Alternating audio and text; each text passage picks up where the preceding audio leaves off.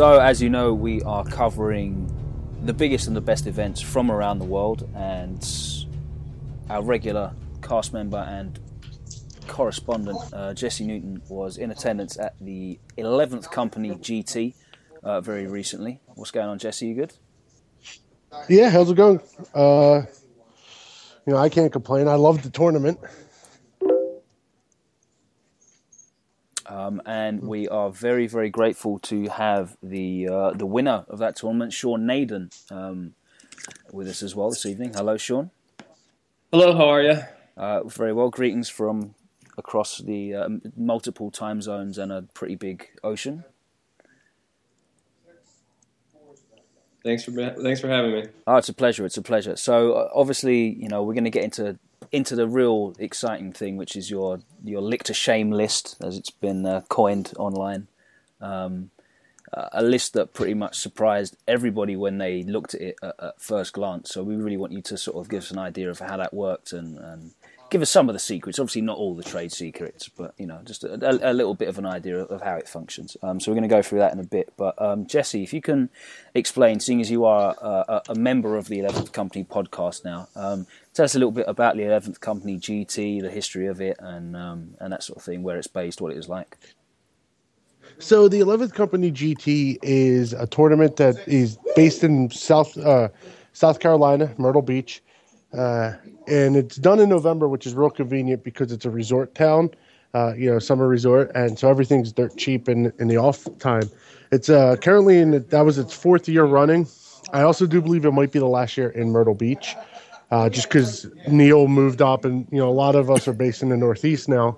But, 4 years running, it is a Nova style event. Works kind of closely with Nova for everything from mission packet to FAQ. And, it's the premier event for me to go to. The tournament means a lot to me because it's actually what got me back into playing competitive 40K. Oh, brilliant. So how long have you been going there?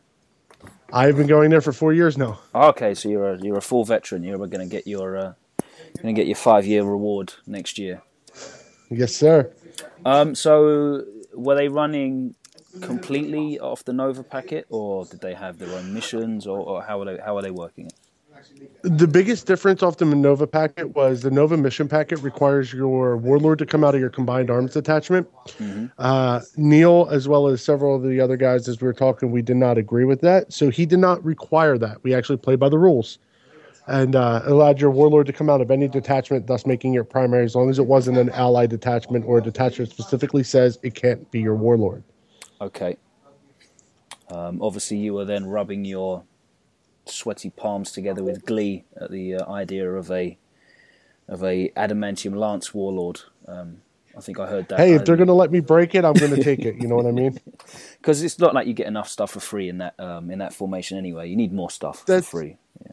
That's what I said. I actually argued on the 11th Company that they should make a caveat and specifically say your adamantium lance can't be your warlord, only because I didn't think there was any reason you should get more free benefits for nothing. And that just proves, that sort of attitude proves that you guys at Team Stomping Grounds are responsible for completely breaking 40K, and you're just out there to just win at all costs, I think. Yeah, I know. And luckily for us, we have Matt Robertson and a couple of guys, keeping the dream of destroying 40K alive over there in the UK with Team Stomping Grounds UK. Oh dear, yeah. So nice to see someone actively going out there and sort of speaking sense about the ludicrousness of their list and stuff they're using out there. So we're talking about army composition and that sort of stuff. Were they running a 2-source format? What was the format there for army composition? It is 2-source. Okay. Did you have to have a combined arms as primary, or sorry? Did No, you have to have a combined arms at some point? You did not. Okay. Nope. You could have run 2 detachments if you wanted. You could have done a combined arms and an ally. You could have done real space raiders, for instance, in a formation. Like I could have taken real space raiders and adamantium lance. But was everything unique as well? You could not. I don't know if they're technically unique. You can't have more than one CAD though. So being that it's a single, two source format. I don't actually know. Sean, do you know if Nova was unique? I didn't go to Nova, but I don't think you could take BFS 2 adamantium lances. Please don't say that again out loud, because Jesse will start salivating into his mouth. I'm sorry, but that's over 2,000 points. Now there is a rumor that one of the smaller GTs near us might be going to 2,500 points this year. So I'm just saying, double adamantium lance, anybody? Yeah. And I still have 300 points to spray. I can still take a summon, seer, and jet bikes. Sounds good to me. Or you could just do adamantium lance and 4 Forge World Knights. That'll be pretty cool. Yeah. So let's get into what you were taking. Obviously, you were running the lance. What was that with? I was running it with Eldar. So after Nova, I took it to BFS, and I realized that the Tau, whereas it's good, doesn't really lend itself as well as I thought it would to the adamantium lance. It's a good shooting platform, but it's nothing to be impressed with with the Riptides. So I went with the ability to summon troops, have fast throwaway objective secured units for end game, and have Wraith Knights. Big thing I've learned with the adamantium lances, a lot of times you need to be able to pin something in place for a turn so that the lance can hammer home. This is more before the FAQ made them even dumber. And so the FAQ that follows our UK GT rulings already. Anyway, thus again, proving our mastery of the English language here in the UK. And some other GTs over here read it that way. It doesn't matter if it's correct. It's still stupid. Well, it makes sense. You know what I mean? It does make sense. You got this enormous thing. It does make sense, but Imperial Knights need a weakness. Yeah, that's true. That's true. And I'm not talking about lictors, because the only person that uses lictors as a weakness to Imperial Knights is Naden. So what was your actual Eldar composition? Farseer with Runes of Witnessing, Spirit Stone of Onflaw, bike, and a spear, because I didn't have enough points to fit mantle in there, so I just took a couple extra upgrades. Okay. And then 2 3-man jet bike units, 2 Wraith Knights, and then adamantium lance. One of our guys called that the Summoning Stone. That's the new name for it now. Correct. Yeah, which is pretty cool. So still pretty big punch. Slightly less shooting for you in that. The shooting is actually, so playing against the Tau version, the shooting, whereas I have less actual shots, is actually better. It's more effective on a shot by shot basis. Exactly. You got the strength 10 shooting. You have, which also causes instant death on a roll of a 6. So that's pretty big. And you're way punchier in close combat. Yeah, definitely, and a lot more mobile as well. Yep. Okay, so let's get into the exciting stuff. Sean, you turned up with something that pretty much no one was expecting to see, and did something that even less people were expecting to see, which is win with it as well. 9 lictors in your list. Do you want to tell us a little bit about this? All right. Well, the list was 2 Hive Tyrants with all the loadout that everyone runs. The 2 guns, the electroshock grubs for the Haywire, for Jesse's lances. Not enough, baby. We'll see. And I had 3 units of 5 Gene Stealers, 1 unit of 3 Rippers with the Deep Strike upgrade, 3 Solo Lictors in my CAD, 3 units of Spore Mines in my Fast Attack, 3 Molochs, and then I had Death Leaper's Assassin Formation, which is Death Leaper and 5 Solo Lictors. So what made you want to run that list? Where did you come up with that idea? Have you always played NIDS? Where did it come from? Yeah, I've had NIDS since 5th edition, and those are like the kind of models I owned. I had a Flyer, a couple Molochs, Gene Stealers, and Lictors, because Lictors are really, really cool models, and so that's what I wanted to play with when I was playing NIDS. So start a 7th edition, you can go all reserve again. Well, I mean, not all reserve. You need something to be on the board, but way more than 6th edition allowed. So like the whole null deployment Stealers and Lictors and Molochs could be used again because, like, to me, if you had half your NIDs on the board, you were losing. It was like an all or nothing type thing. And so there was no point to run it in 6th at all. So that's why I brought it back. I actually had played the Death Leaper formation with my Beastar at the last GT for the old Dark Eldar. And it did really well. Like, the Lictors were doing stuff, and I was like, oh, these are cool. Let me try to make a whole list around them. And so that's where the list, came about. So those are the models I have for NIDS, and the new Dark Eldar were just so different from the close combat I was running. It's too many guns, and if my army has more than like 10 guns in it, I kind of like lose control and can't play anymore. It's really great to see you bringing together a winning list out of models that you wanted to put down on the table, because a lot of people think, competitive 40k players, they write up lists and then they just go out and get the models afterwards. They borrow, beg, steal, forge, whatever they're going to do, and getting the models together. You literally made this list out of the stuff that you had already and wanted to put down, which is very impressive. Yeah, I mean, I had to augment it. I had to get a second Flyrant because they're so good. Yeah.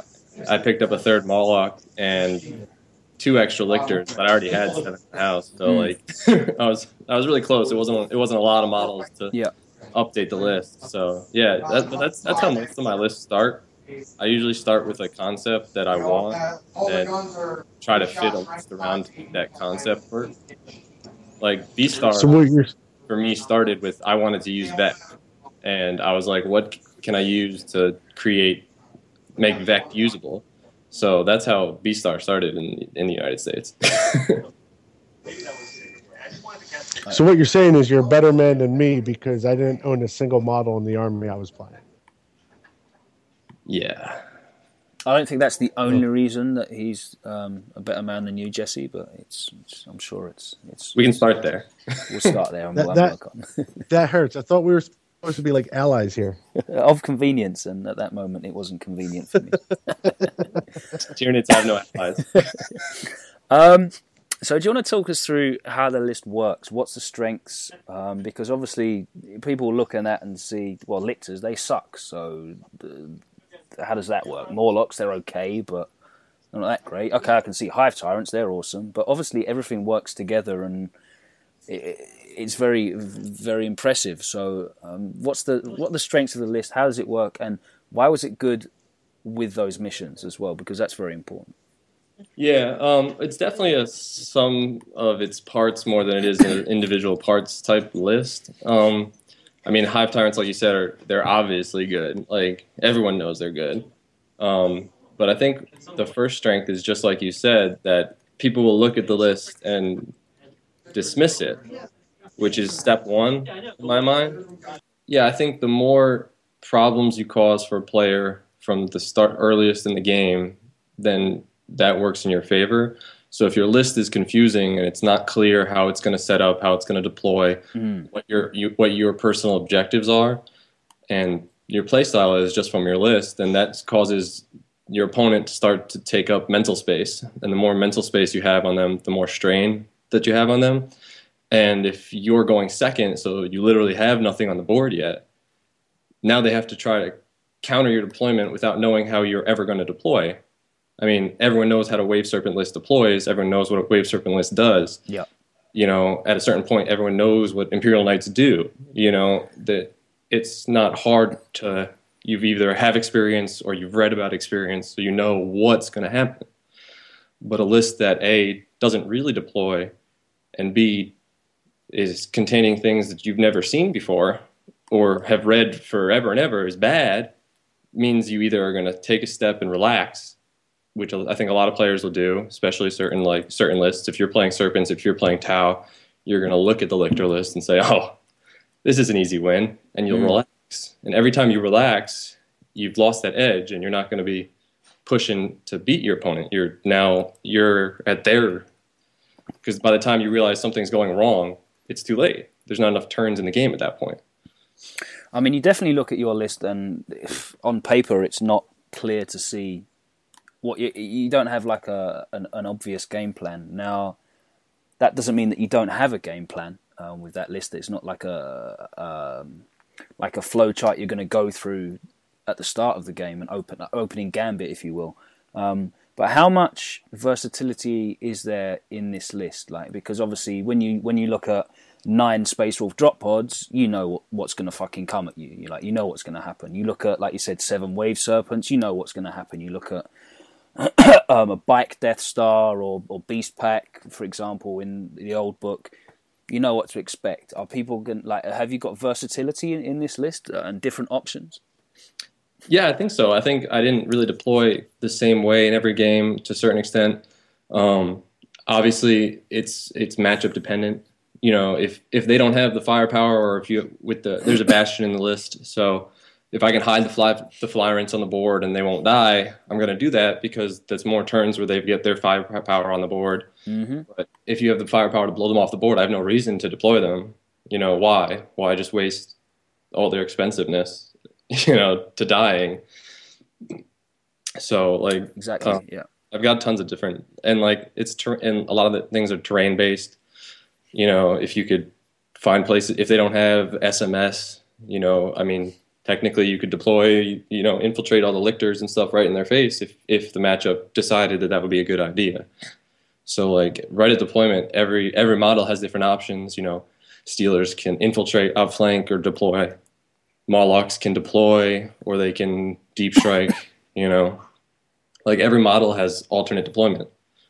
And that's very strong, especially in this game where there is such variance in the missions, and it's not like in 5th when you were playing. You're playing a lot of the same builds. There's so much variance in the different lists that you can face at GT these days. Very good builds as well. So you need that flexibility. Yeah, there's variance, but and that's there's so much variance that you almost even in 6th, I was always saying this. People would be like, "Well, your list is really weak against that. Why can't you change it?" And I'm like, "Well, in the off chance I play that, oh well, I'm gonna have to outplay that person, or I'm gonna have to hope the mission is good for me. But I'm good against X, Y, Z, and these are either more popular, or I either beat them so badly that I get more points and I might win the tournament anyway, even if I suffer a close loss or something." And even in changing, you shift your internal meta towards something else, and in doing so, you move away and you might reduce your effectiveness in a different matchup. I think in 6th, before we started seeing Imperial Knights, I think Beast Pack were probably the list which covered the most bases in 6th, but obviously now that's not there anymore for you. And you've come back with this list, which, it's quite inspirational for a lot of people to see that, you can come with an army, a faction that's not really fancied. A lot of people were quite, down about NIDS before, obviously, all these new units that came out, and we would like to talk to you about that a little bit as well. But a lot of people were down about the new NID book. And you're not even taking the obvious hotness out of that book as well. Obviously, you've got the Hive Tyrants, but the other units that you've got in there, people are sort of raising their eyebrows, and it's great to see that you can, through your own ingenuity and player skill, still win with a non-obvious build. Yeah, that's what I was really excited, and it was really funny because I had started to put the models together and finish painting the things that were new before all these new Tyranid models came out. And then they all started coming out the weeks before the GT, and all kinds of players oh, maybe I'll play NIDS now if these things are good. And I was like, darn it, everyone's jumping on NIDS right when I'm about to jump on them, right when I'm about to drop this list. And so I was a little surprised by that. But so how do the lictors work? What are the strengths of the lictors for you in your list? I think lictors are really underrated because, I come from the experience of playing Dark Eldar a lot, so to me the fact that things die doesn't really bother me, because Dark Eldar have historically been such a glass cannon army, hit hard and die, or hit hard or die, So like a lictor has like a million rules. Like you go down the list of what a lictor does, and it has it's like has Space Marine captain stats. It has 100 different rules. It has like hit and run, infiltrate, stealth, deep strike, just like a ridiculous amount of rules. Like Death Leaper, I think, has like 15 special rules like that. It's just like for models that are like 50 points, a lictor is 50 points, but it has like so many different rules. So like just on that, you're like, wow, you got to be able to do something. And then you go to its stat line, and it's weapon skill 6, it's strength 6, it's initiative 6, it has 3 wounds, it's T4. Like if it has those kind of stats, it can't be terrible. Like just from that, you'd have to like look at it and say, hey, I mean, just this model has to be able to do something. I mean, sure, on its own, yeah, because you can deal with one of those things popping up not too difficultly. But when you've got 8 plus Death Leaper in there, that's a lot of shit to deal with, especially with the Morlocks and the Hive Tyrants running around as well. How did you approach the missions? Because obviously that's very important. There's two things that I think are really important as to whether a list works or not at a tournament. That's firstly the rules pack and the missions, and then secondly the terrain. And obviously the terrain's very important for your list, I think. But let's talk about the missions first and foremostly. So how much reading did you do through the rules pack before the event? Before I built the list, I really didn't read them. I get made fun of famously for A, I don't really read my opponent's list, and B, I really don't read the missions a lot of the time. So like it's usually about turn 3 or something. Oh, like, we're out here on the podcast trying to encourage people to go out there and study the rules pack and understand what you're doing and know your enemy, and you're out here winning GTs, turning up with left field lists and not even paying attention.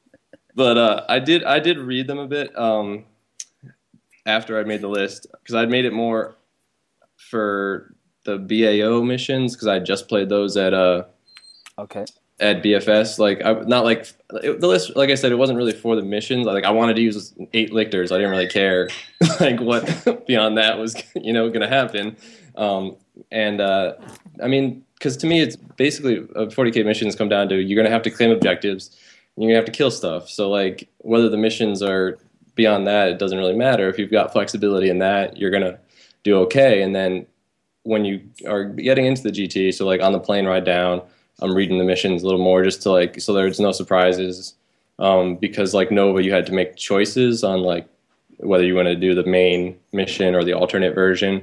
So like I wanted to have at least those choices mapped out a little bit in my head heading in, because like I said, you don't want to be deciding that kind of stuff at the table, because you have to glance at somebody's list. I mean, if it's an army builder, I'm not going to lie, I can't read it. I look at it for like 2 seconds and I'm like, excuse me, can you explain what's in this list? Because army builder makes my eyes glaze over.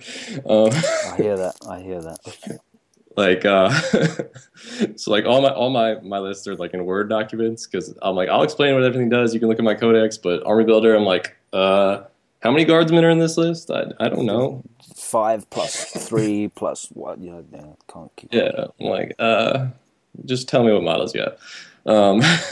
But yeah, the missions, people have been going on about all the discussion online since 11th Company have been like, of course this list did well. Look at these missions. And they're like going on and on about like the alternate scoring and how many units I had. Like, oh yeah, he obviously was scoring this many points a turn. And I'm like, I didn't really do the alternate, so I don't know what you're talking about. Like, I did the alternate in only one mission. I did end of the game scoring, like regular base scoring in every mission.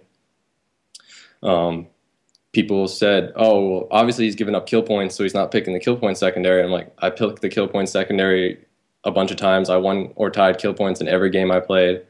So like the missions were important. Like what the alternate scoring where you were scoring every turn, I didn't like that, because a lot of it involved holding your own ground, like objectives in your zone, which obviously the list has no intention of being in its own zone. So that wasn't something I was interested in. But what happens to be helpful about those missions is they're trying to hold their own zone, and then when a lictor shows up, they no longer hold their own zone. Yeah. So, and it's not just a lictor turning up either. I imagine it's you've got enough to put multiple threats in different areas, and obviously that mobility of the infiltrate and the outflank and the deep strike gives you so many options of putting things where you need them to be when you want them as well. And that's what I saw like I said, when I took the list with Dark Eldar and the Lictors, we were playing those BAO missions where you're playing Mini Maelstrom. And every turn, I'd roll for reserves, or you'd roll your Maelstrom first, and they'd be like, "Oh, you got to claim this objective and that objective, but that's your Maelstrom this turn." And I'd be like, "Okay, roll reserves. Oh, 2 Lictors showed up. Boom, boom, got those." So that's where, like you said, like the adaptability, the deployment can come in helpful in the missions. Yeah. And like I said, when I'm doing the primary, so I don't really care about scoring every turn, but my opponent does. And suddenly every turn I'm denying his objectives. So now he's behind the 8 ball. Now he's not scoring any points in any of the turns, or he's scoring 1, or he's scoring 2 maybe, but he's not getting the full 3, or he's getting 0. And I can just do the math. And I'm like, all right, at the end of the game, I'm going to need 2 objectives. I'm going to need 1 objective. I'm going to need 3 objectives. And then I can start to plan where I'm going because I've already denied him all these points. So let's move on to the other thing that I feel is quite important with this list is the terrain. What was the terrain like 11th? And Jesse, please do also chime in on this, because obviously the terrain's quite important for you as well. The terrain was good. I didn't go to Nova this year. I haven't been in a couple of years because when the dates line up. But BFS and 11 Company do similar type terrain setups, and over the last couple of years, the line of sight blocking terrain has gotten way better in the U.S. I mean, there's still some tournaments that don't, but these two, BFS in October and 11th Company, really had a lot of good line of sight blocking terrain, and a couple other like little terrain bits. So I think we had like 3 or 4 ruins on every table, spread across, big ones with like blocking line of sight, and it makes for a more interesting game because you do have other options. It's not just line up and shoot each other 40K. So let's go through let's go through some of your games. How many rounds was the tournament? Tournament was six rounds. Okay, cool. So going into the tournament, is there anything that you're looking to really avoid? Is there any like particularly bad matchups for you that you're not looking forward towards? Yeah, I mean, so like I'm walking around the room before the tournament, as most of us do, and you're like, oh, that list looks tough, that looks tough, that kind of thing. And one of the few that was kind of like, was like a 5 Stormwolf flyer list. Okay. And I'm like I don't know that I would lose to it because what does it do to me? But like at the same time, like, what do I do to 5 Armor 12 flyers? Like, you know what I mean? It's not so, like, that's what usually bothers me, because obviously when you're building your list, you're already thinking about Adamantium Lance, you're already thinking about Wave Serpents, you're already thinking about these kind of things. Like, so like they're already on your mind. You already have like a plan, but like it's these oddball lists that worry my oddball lists more often than the main lists, because obviously he's not planning for me to bring 9 Lictors, but what do I do with 5 of those giant flyers? So it's more of those outline lists. Go on. Yeah, I ran into that same list and that same problem, and I was walking around the room, and I'm like, that's a lot of Stormwolves. I don't really interact in that game. Hope I don't play that guy. And unfortunately, I did. But like that was one of the things, like, you hit the nail on the head walking around, and I did that. And I walked around, and I knew Lictor Shame was coming on, like, that's nothing. And, I don't know. I was clearly incorrect. Yeah, and Jesse, I've wanted to ask you, because you were walking around and your games were over in like 30 minutes every game, and you kept walking over and watching my games. Like, was there like a mood? Like, were you picking up on people being like, "What's that list? Why is it doing anything?" Oh, absolutely, especially because people were so. Well, so both of my buddies, like, so when you played Brian in round 3, I was like, okay, after watching those plays, like, all right. If Brian plays right here, I think he'd be in a good spot. And I kept turning around, and I turned around, and Brian was getting tabled. Brian was the Asian guy you played. Yeah, Tau. If you don't remember which one, yeah, the Tau one. I'm like, oh, okay, that's no good. But I was walking around, and that was a constant thing. Like everybody like looked at your list and were like, whatever. Like you can see like this air of arrogance, like on turn 1 and 2, like, yeah, it's just Lictors. And I come back around like turn 4, and everybody's like scratching their head, like, oh my god, how am I losing to this? What am I going to do? And then I just see like, I think it was your game 4. Your opponent was just kind of flouting the Imperial Guard player was just kind of flouting at like, what do I do? I have no idea. I'm just going to pray to God I can make something happen and summon some stuff.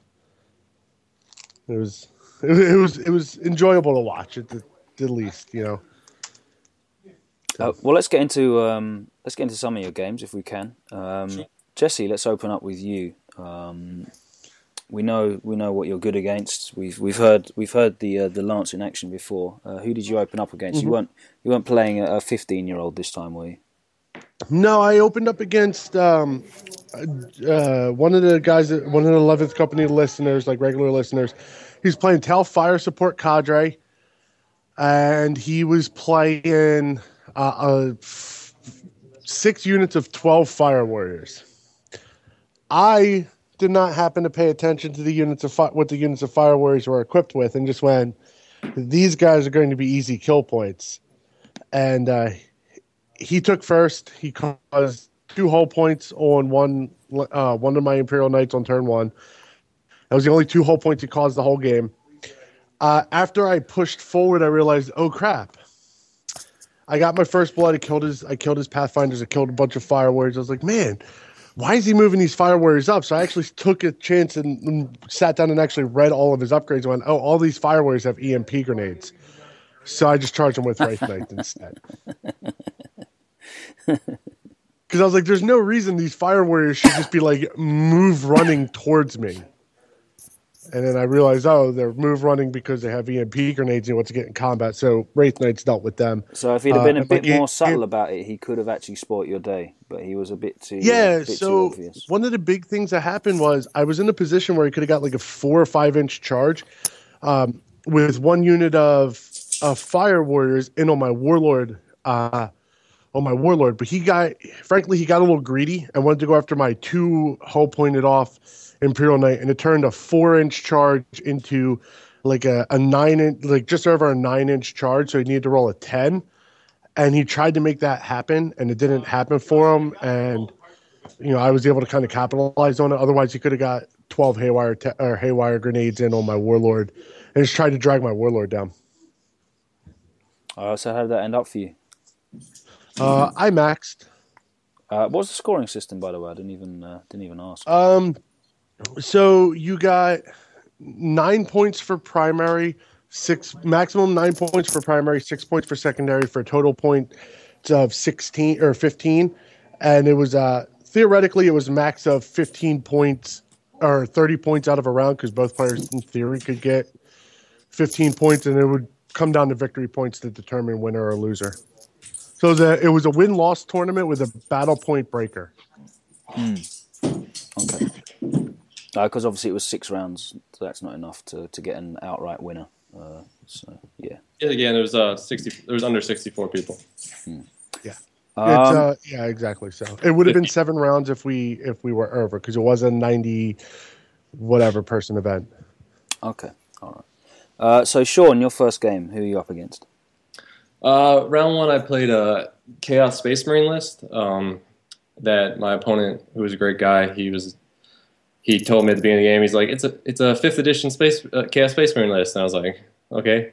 So we had Abaddon and some Khorne Berserkers and some Plague Marines and Chaos Marines and Rhinos and Obliterators and a Land Raider. So our dice went wacky. We were using community dice at 11th Company, which is pretty cool. So it was just they provided a table's worth of dice. Sweet. And you all just use the same dice, so there's no question of whose dice do what. You're all using the same dice anyway. And I tried to cast Warp Lance on his Land Raider, and I rolled 4 1s. And then both Flowerants shot at his 2 Obliterators, and they both died even with 2 up saves, and I was like, oh well, I guess we're equal. But and then I'd moved Death Leaper forward, and he got Abaddon and his boys out to charge Death Leaper, and well, they killed Death Leaper. I mean, there's really no question. Abaddon kills whatever he wants. Yeah. But Death Leaper did wound him once, which is funny because he had to accept the challenge. And then Abaddon and the 8 Khorne Berserkers only roll a 1 for consolidate, and 3 Molochs land on their heads. So that wasn't good for Abaddon and his friends. No. And then I presume you proceeded to eat the rest. Yeah, I think our game was over like turn 3. So yeah, good starts for both of you. Second round, Jesse, what did you end up with? So second round, I ended up playing. That's my second round, I ended up playing against Space Marines. Okay. It was a double Chapter Master build. A little wonky on the build. It was the guy designed it to be. He said he designed it to really be able to punish serpents. He had an honor guard squad with all power mauls, a Chapter Master and Terminator armor with Gorgon chain, and honor guard on foot. Honor guard on foot in that's a pod. Right, they're always on foot. Yeah. Yeah, and so he took a pod for their dedicated transport, stuck the Terminator Lord in there, and took a librarian. Then took a Chapter Master on bike with white scars, stuck it in a Clan Rockin command squad with Grav. He had 2 units of Stern Guard, 2 10-man Stern Guard, 2 tactical squads, and a 10-man tactical squad in Rhino and a Thunderfire cannon. So he said his whole point was against Wave Serpents was to basically pod down with the Honor Guard in Serpent's face with the Terminator Lord out in front. Hope to get invisibility, and then kind of back that up with the bike squad. So if they if they tried to just move away from him, he could assault them with bikes and things like that. So the only problem with that is they get their teeth kicked in by Wraith Knights pretty badly, I think. Yeah, well, I mean, that's what the Terminator Lord was there for, was that the fight because he's Eternal Warrior, he has the Feel No Pain. The Feel No Pain doesn't matter because he's only T4, but he's Eternal Warrior, 3-up invulnerable save, has a Thunder Hammer. Yeah. So his whole point is to try to mitigate that. Yeah. And be able to drag it down. So he moved forward on turn 1. And we were playing Relic, I believe was mission 2. He moved forward on turn 1. And didn't pick up the Relic with his command squad. Okay. And then the big thing that happened was, so I deployed both my Wraith Knights in terrain, and I called side for my shields because he had no real shooting other than orbital bombardment, and he dropped double bombardment on 1 Imperial Knight, and they both scattered. The one scattered onto a drop pod and all 10 Stern Guard, which were broken into combat squads, killed the drop pod for first blood and killed both Stern Guard squads down to like a man. He's wonderful. Yeah. So then on my turn 1, I simply moved forward, got a short charge off on his command squad with my Warlord. Yeah. And because I also had the big thing I want to hit off on is the Imperial Knight Warlord traits are cash money. Okay, so go through those. Good, if you don't mind. Almost good. Yeah, so Warlord trait 1 is the Knight Warlord and all friendly Imperial Knights within 12 inches of them add 1 to the result when rolling the distance they run or their charge. Okay. That actually won me game 4 single-handedly, that Warlord trait. And it turned a game where I lost First Blood. I lost the First Blood as a secondary on turn 5 and 6 into a max point win on turn 7 because of that Warlord trait. Fearsome Reputation, enemy units within 12 inches of the Knight Warlord use their lowest leadership value, not their highest. Also really good. Master of the Joust. The Knight Warlord rerolls all failed to hit rolls in any assault phase in which he successfully charges, which I actually had in this particular game. The Knight Warlord, Master of the Field, I think is actually the worst for the Lance. It's the Knight Warlord D3 Imperial Knights have the outflank special rule. Master of Siege is pretty situational, at best. Night Warlord and all friendly Imperial Knights within 12 inches of them. I had 1 to rolls on a vehicle damage table. By the way, I wanted to point out when I played Eric Hoger in round 6, which would have been the game I would have played you, Sean, I rolled that Warlord trait. I was coming for your Bastion, son. Oh, nice. And then Indomitable.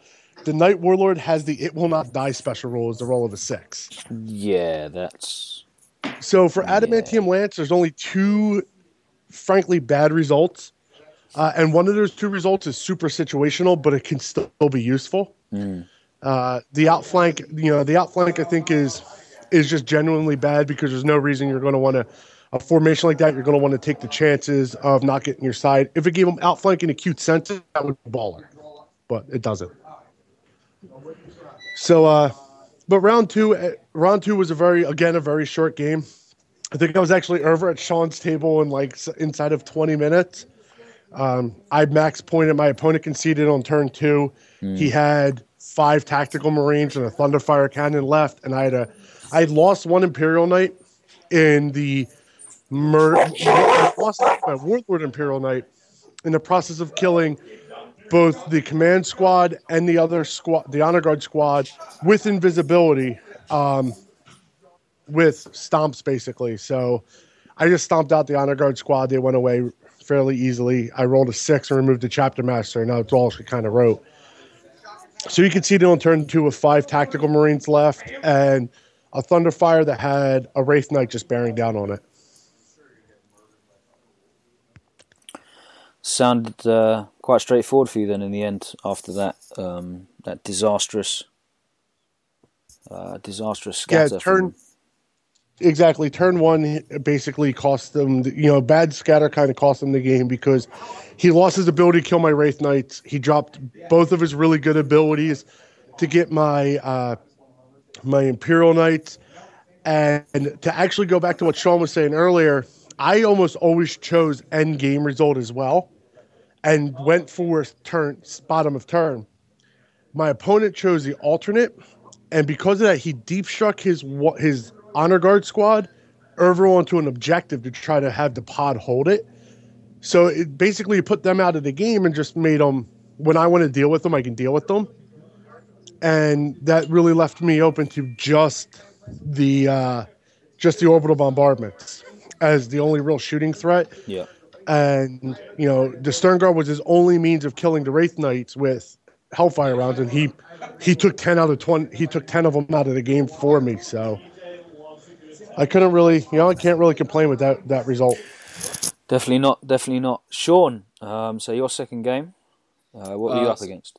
I was playing against one of Jesse's friends, Obi, with a really awesome, balanced Space Marine list.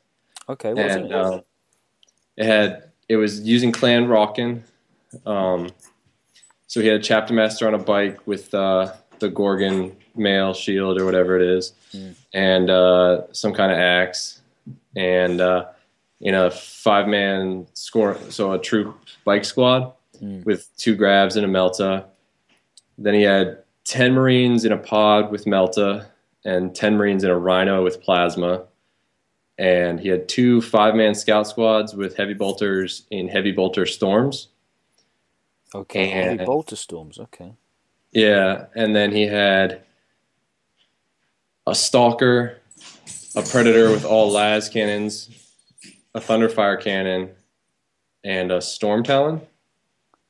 And he had an allied Imperial Knight, Paladin, the one with the battle cannon, and the 2 stubbers. So he's actually taken a Highlander list there, I think. Yeah, it's very one of everything, except it has, obviously 2 tactical squads, 2 scout squads. Yeah, but he's got all of the available troops, so yeah, that actually qualifies, I think. Good. Yeah, and what I really liked about it was that it's all diversified. It's not spam. So his anti-air is split between the Talon and the Stalker. So it's but different. So you'd have to deal with them differently. And then he's got anti-heavy stuff in a bunch of different places. He's got the 3 las cannons on the Predator. Yeah. He's got the Melta on the mobile bikes. Yeah.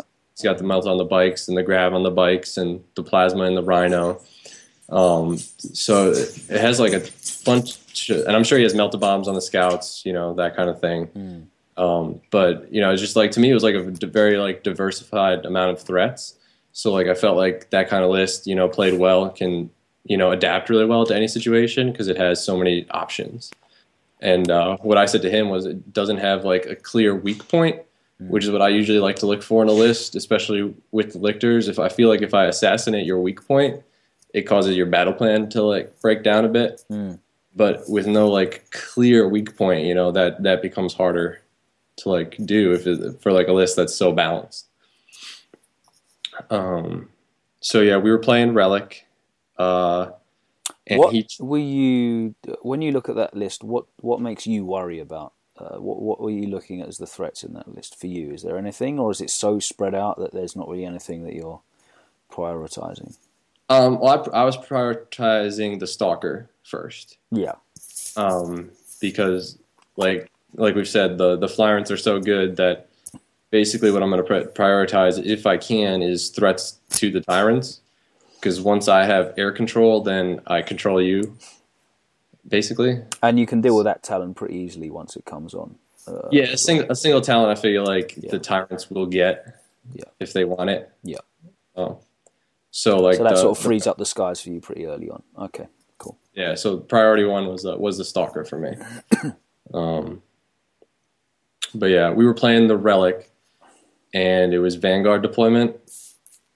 And so he deploys everything except the pod, and he outflanks both scouts, and obviously the Storm Talon has to come in from reserve. He's got the Knight off to like my right, and the Chapter Master more towards the center left. And then he's fortified the terrain in the back where he's got the Predator and the Thunderfire and the Stalker and the Rhino. And he's playing alternate, so he's trying to score his 2 home objectives. He'll get a point. If he has more of his home objectives than I've got of mine, he gets another point. And if he is controlling the Relic, which means he's within 3 inches of it, he'll get another point every turn, starting turns 2 through 7 or whatever. Okay. And and I'm doing primary. I'm doing regular, which means, and he can't pick up the Relic because he's not playing it, so he can't move it. He can't take it and move it away from me. He can only contest it because it's like an objective in 7th. But he can't physically pick it up and change its location. So he's doing that, and I'm doing the regular, which means for me, I need the Relic's worth 5 points if I get it at the end of the game. His objectives are worth 2, and mine are only worth 1.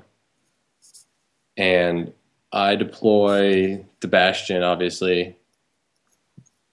They had these great line of sight terrain in the middle, so I deployed Death Leaper, right, like 6 inches from the Relic, sitting middle but can't be seen by anybody in his army.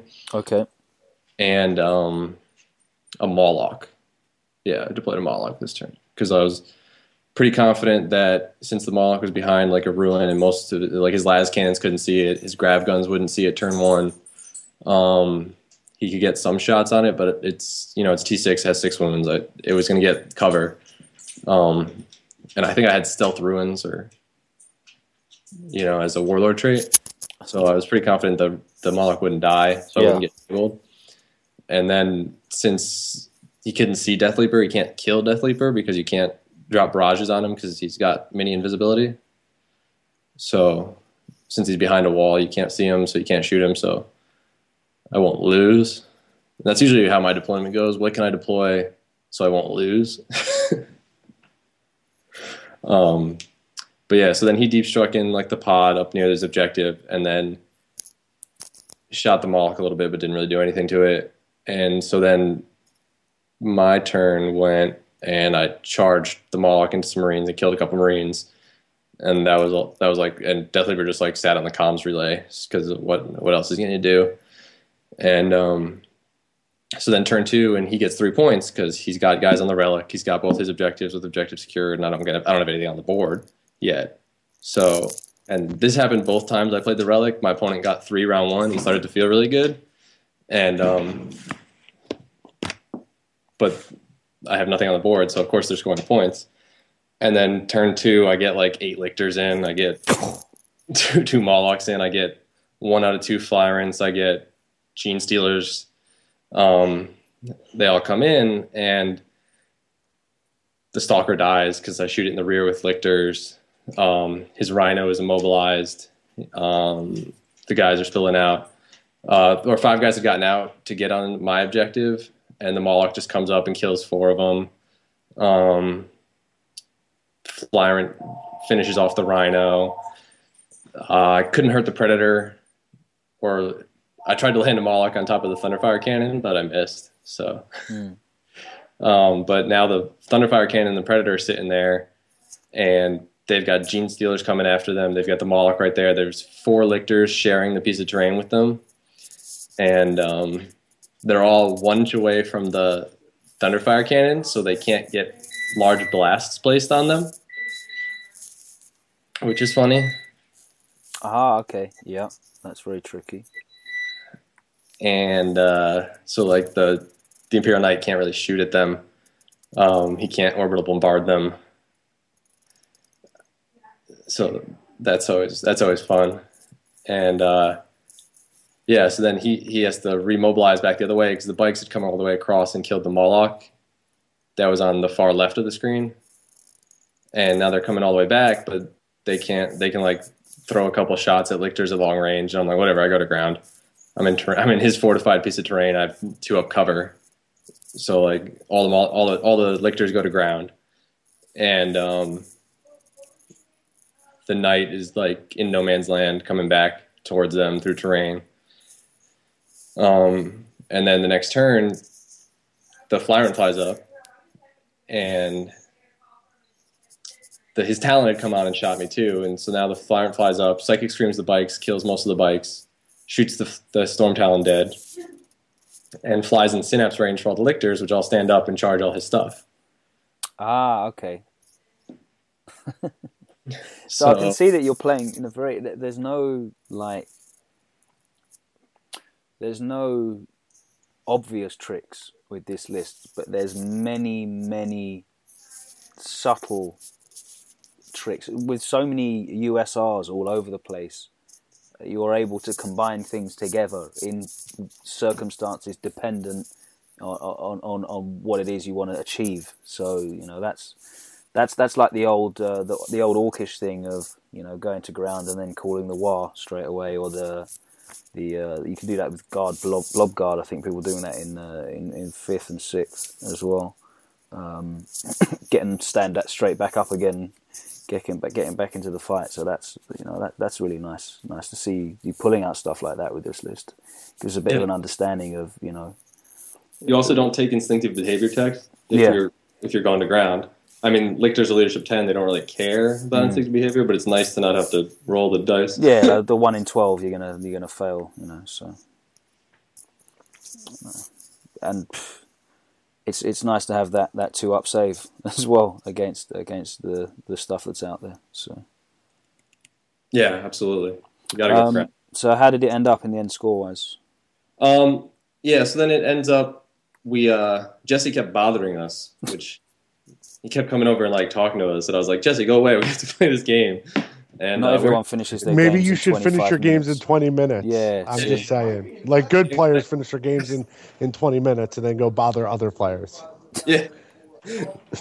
But at the end of the game, he was sitting on the relic. He had moved his chapter master and his last bike to the relic to contest it, and the bike's obviously objective secured.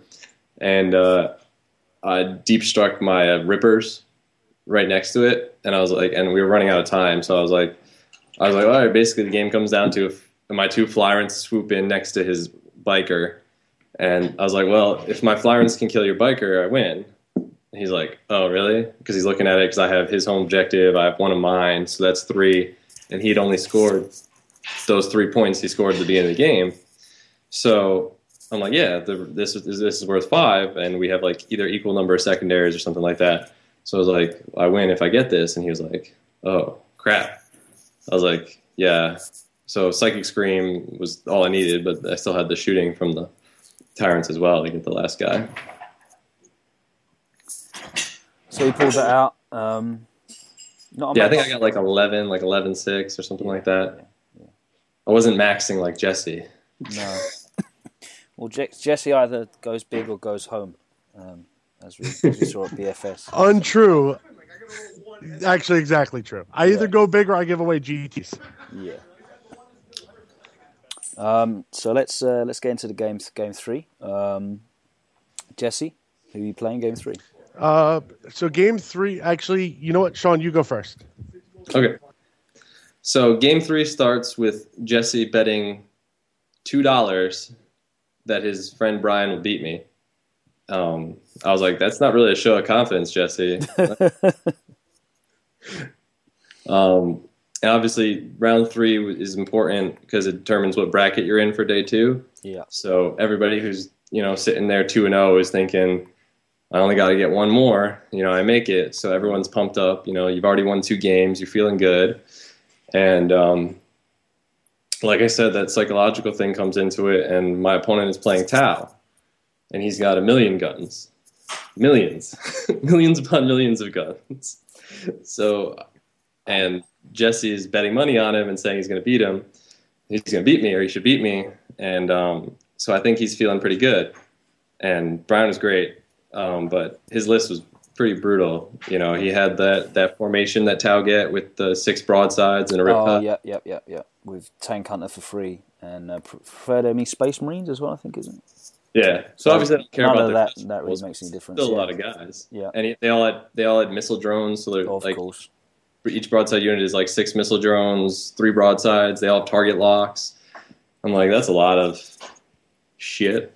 And then he's got like a 4-man suit squad with missile pods and marker drones, and then a commander with like all that special stuff that Tau take, and like whatever, Pure Tide and MSS and drone controller and the old school drones. Batman. We call him Batman. All the toys, but no gun. Yeah, all the toys, no gun. And he's got Ethereal and 2 units of Crude and some fusion suits and 2 Sky Rays. So I think, him and Jesse, to a certain extent, were basically thinking that this is the end. This is the end for the Lictors, because he's got enough shooting and Skyfire and marker lights that the Flyrants will die. He's got enough SMSs that all the Lictors will die. Did he have a lot of intercept in there? No, I think only the Riptide had intercept. Okay, well that's some small grace for you, but yeah. Yeah, but it was scouring, so 3 objectives each, so 6 total objectives, and they were randomly determined what they were worth 1 to 3. So there would be 2 3.1s, 1 on either side of the board, 2 2.1s, 1 on either side of the board, and 2 1.1s on either side of the board. And we both chose score at the end of the game. It was Hammer and Anvil. So I deployed my Bastion and a couple of units for my comms relay way back. Like so far back. Because to me, like the only thing he could kill the Bastion with was the Riptide if he overcharged or whatever. But I'll take my chances with that. And I was like, all right, let's go way far away. And he had first turn. And so turn 1, his whole army, and it's really funny, you don't usually see this Tau army advancing on the Tyranids. They're booking it. They're sprinting at me. They're running straight bore at me, jumping straight towards me. He runs forward, turn 2, and pops that ethereal power that lets you shoot or snapshot after running. Yeah. So he gets like SMSs in range. He gets some missiles in range and line of sight, even though I've hidden most of it. He gets the Riptide to shoot me. He kills the Bastion, I think, or no, he doesn't quite kill it with the 2 fusion suits that came in. Or he might have killed it, but but I had the comms off the Bastion, like Stronghold lets you, so it doesn't die when the Bastion dies. Okay. And he kills everything but 2 spore mines, and so those 2 5-point models are holding my comms relay down. And because he's pushed everything to get in range, he's really bunched up. So I'm getting really excited for the Molochs to come in. And I roll all the rest of my reserves. And meanwhile, he does have the -1 to the reserves Warlord trait, which was bad. But I get almost everything on the list. I get almost all the Lictors. I get the Gene Stealers. I get both Hive Tyrants, who I had outflanked because I had the Infiltrate Warlord trait, and it's Hammer and Anvil, and I figured outflanking flying on is better than flying from the short edge. And I get everything, and I finally get to roll the Molochs, and I'm like, yes, 3 Molochs, no Molochs, 1 Moloch. Oh, all right, whatever, fine, 1 Moloch. And but it's a smorgasbord of stuff bunched up. So I scatter a bit, and I land on top of the Ethereal, and 2 broadsides and like 5 drones. So it's like 8 hits, and the closest model is the Ethereal.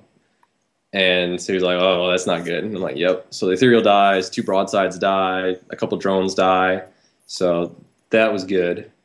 If I'd had like all the Molochs turn 2, I think the game might have ended then. But the Flyrants come in, the Gene Stealers and Lictors start popping up, and we start shooting and causing the Sky Race to jink.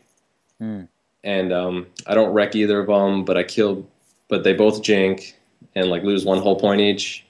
And I kill all the marker drones from the Crisis unit, and a couple of the guys too from that unit, maybe like 1.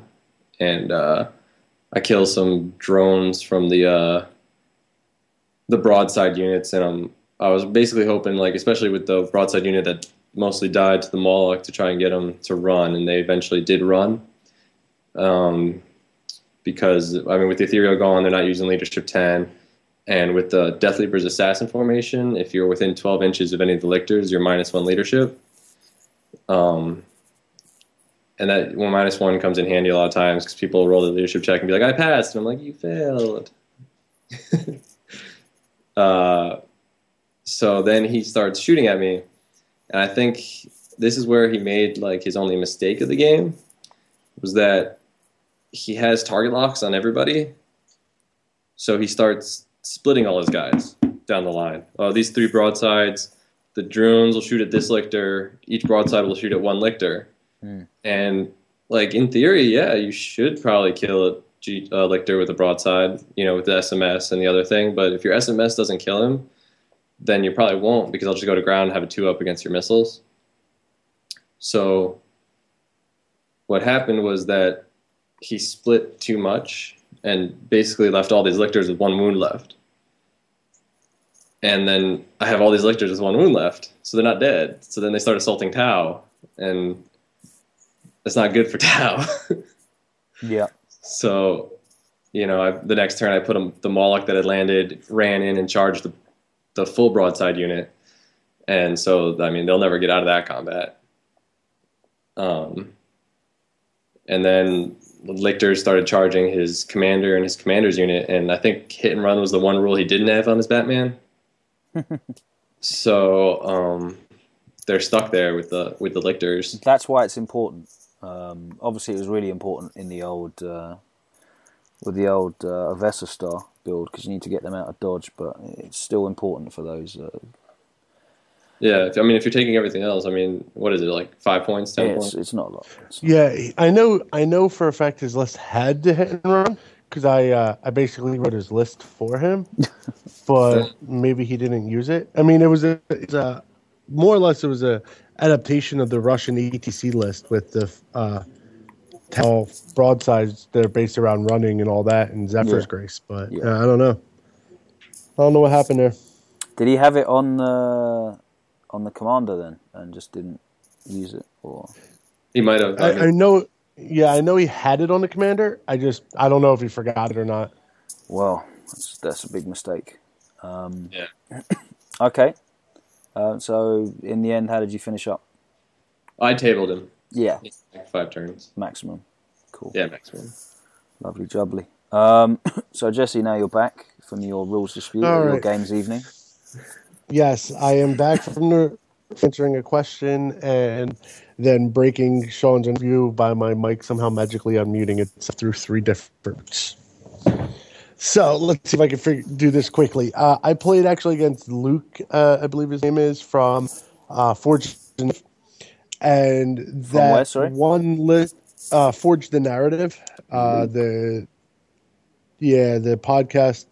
I believe they're based out of Tennessee, but it's Kenny Boucher from Next Level Gaming. Rob Bear. I listen to those guys regularly. I just don't remember Luke. Yeah, he's one of their guys. I'm not sure. I think he just got back from being deployed. Okay. So I'm playing against him, and that whole, man, I really don't want to get matched up against this random list because that racked feeling actually happened in round 3. So I'm playing, walk over, and I go, those are 4 Stormwolves, Wall of Martyrs. I have no way of interacting and killing these things other than 2 Wraith Knights. So he made me deploy first. I went, okay, really good. He's off to a good start. I lost the dice roll, and we're going. And I go, okay. So I roll my psychic powers. I take summoning out of Malefic.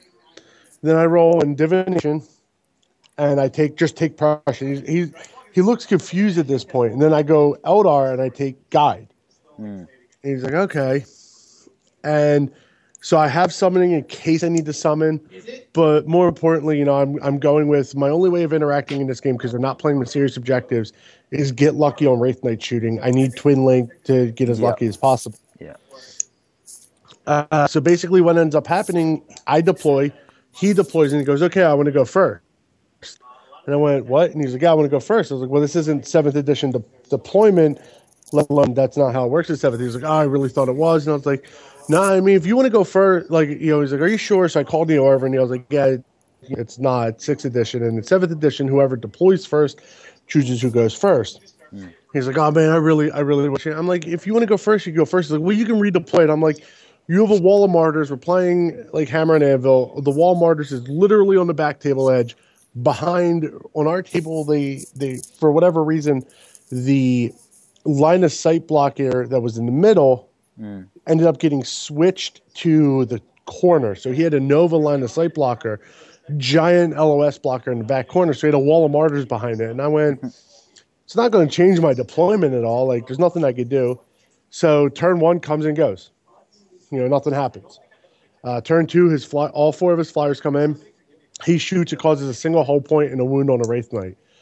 I proceed to psychic up, shoot at his Stormwolf with his Warlord in it. He also has a Stormwolf with Calidus Assassin or Calexis Assassin, the anti-psycho one. Okay, the Calexis, yeah, which I give 0 shits about because I have a Farseer and I'm on a jet bike, so I could just get out of its bubble at any point. Yeah, easily. Yeah. So I really don't care about it, and so I choose to ignore that. He makes his Warlord Arjak. So Arjak is in a unit of Thunderhammer Storm Shield Terminators with Yorick in there. And so your preferred enemy bubble, he's using it to try to get wounds on the Wraith Knights and all from his flyers. And, he causes a single wound. I shoot back. My one Wraith Knight, my last 2 shots hit the thing. He fails his Jinx saves. I blow it up. It crashes. He only loses 2 Terminators in the explosion. Okay. And then I proceed to pummel him with three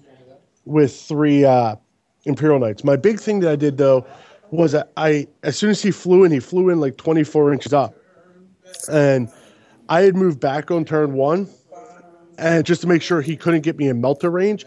Actually, he flew his full 36 inches up, rather. So I moved back to make sure he couldn't get me in melter range. As soon as he moved, he flew up his full 36. I just moved up to basically go, well, you're going to waste 2 or 3 turns flying around the board to try to get shots off on me again, or you're going to go into hover mode, at which point I kill you. So I move forward. I kill this. I lay all 3 Imperial Knights with the melted cannons and all that in. Stubbers. Finally, my battle cannons, 2 Stubbers, the first things I shoot, manage to cause 3 wounds, and he fails 3 2-up saves. And Arjak drops, and another Terminator dies. So he's a little bit on tilt at this point. Yeah. He proceeds to fly over, and all he can really do at this point is shoot his frost cannons at me. At my Wraith Knights. I'm like, okay, my one Wraith Knight throughout the course of the game, the one I actually borrowed from Opie, actually hit 50% of its shots every turn without prescience. Okay. Yeah, so he was a champ. So I was just hitting, forcing the jinx, stuff like that.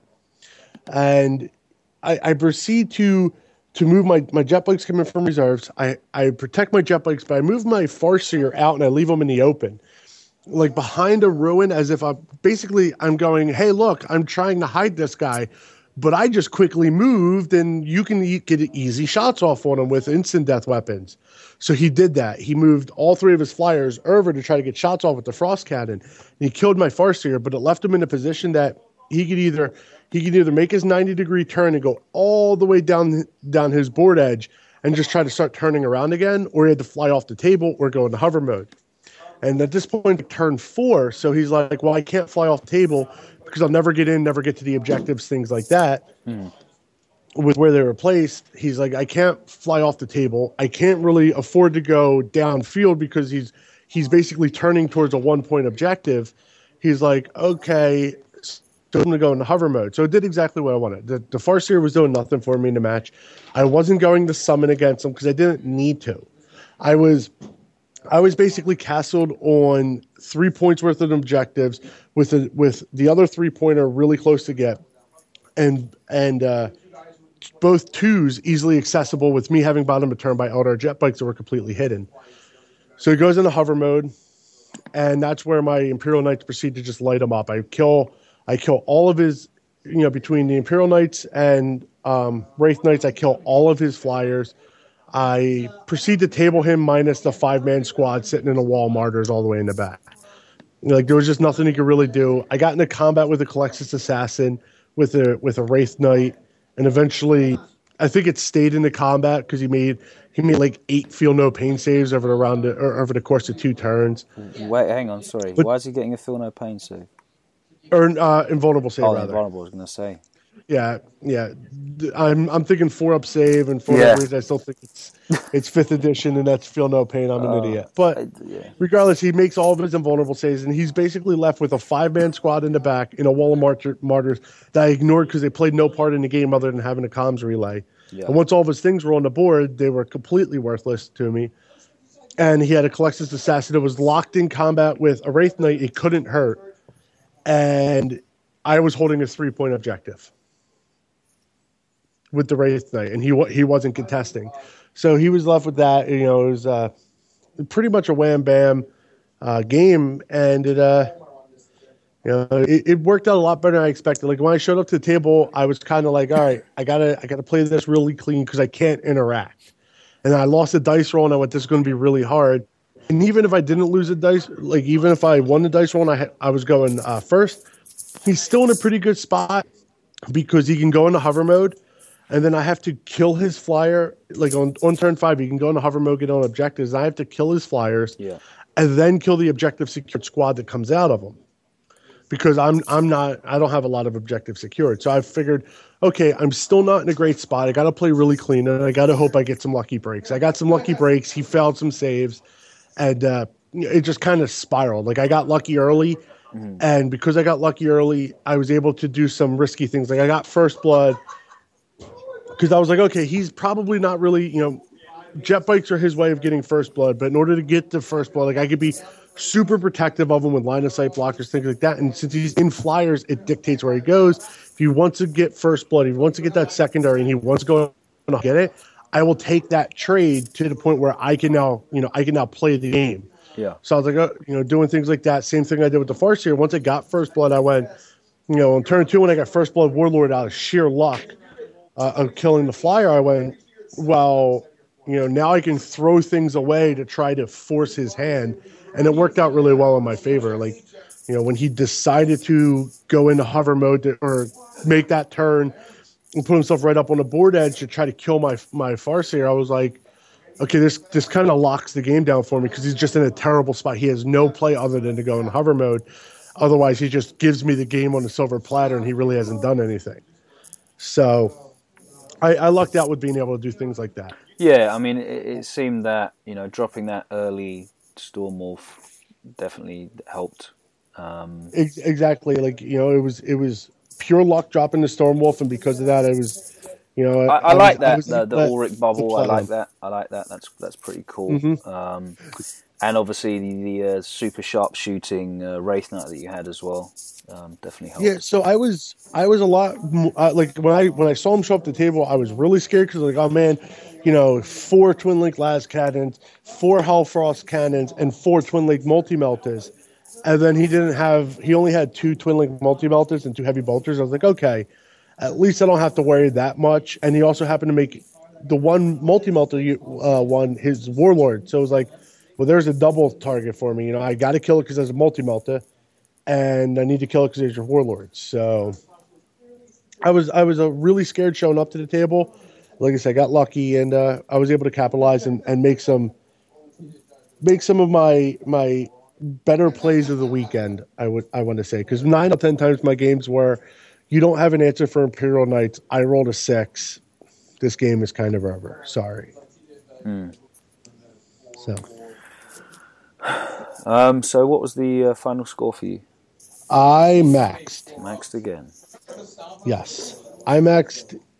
I maxed in almost in all 3 of my day 1 games.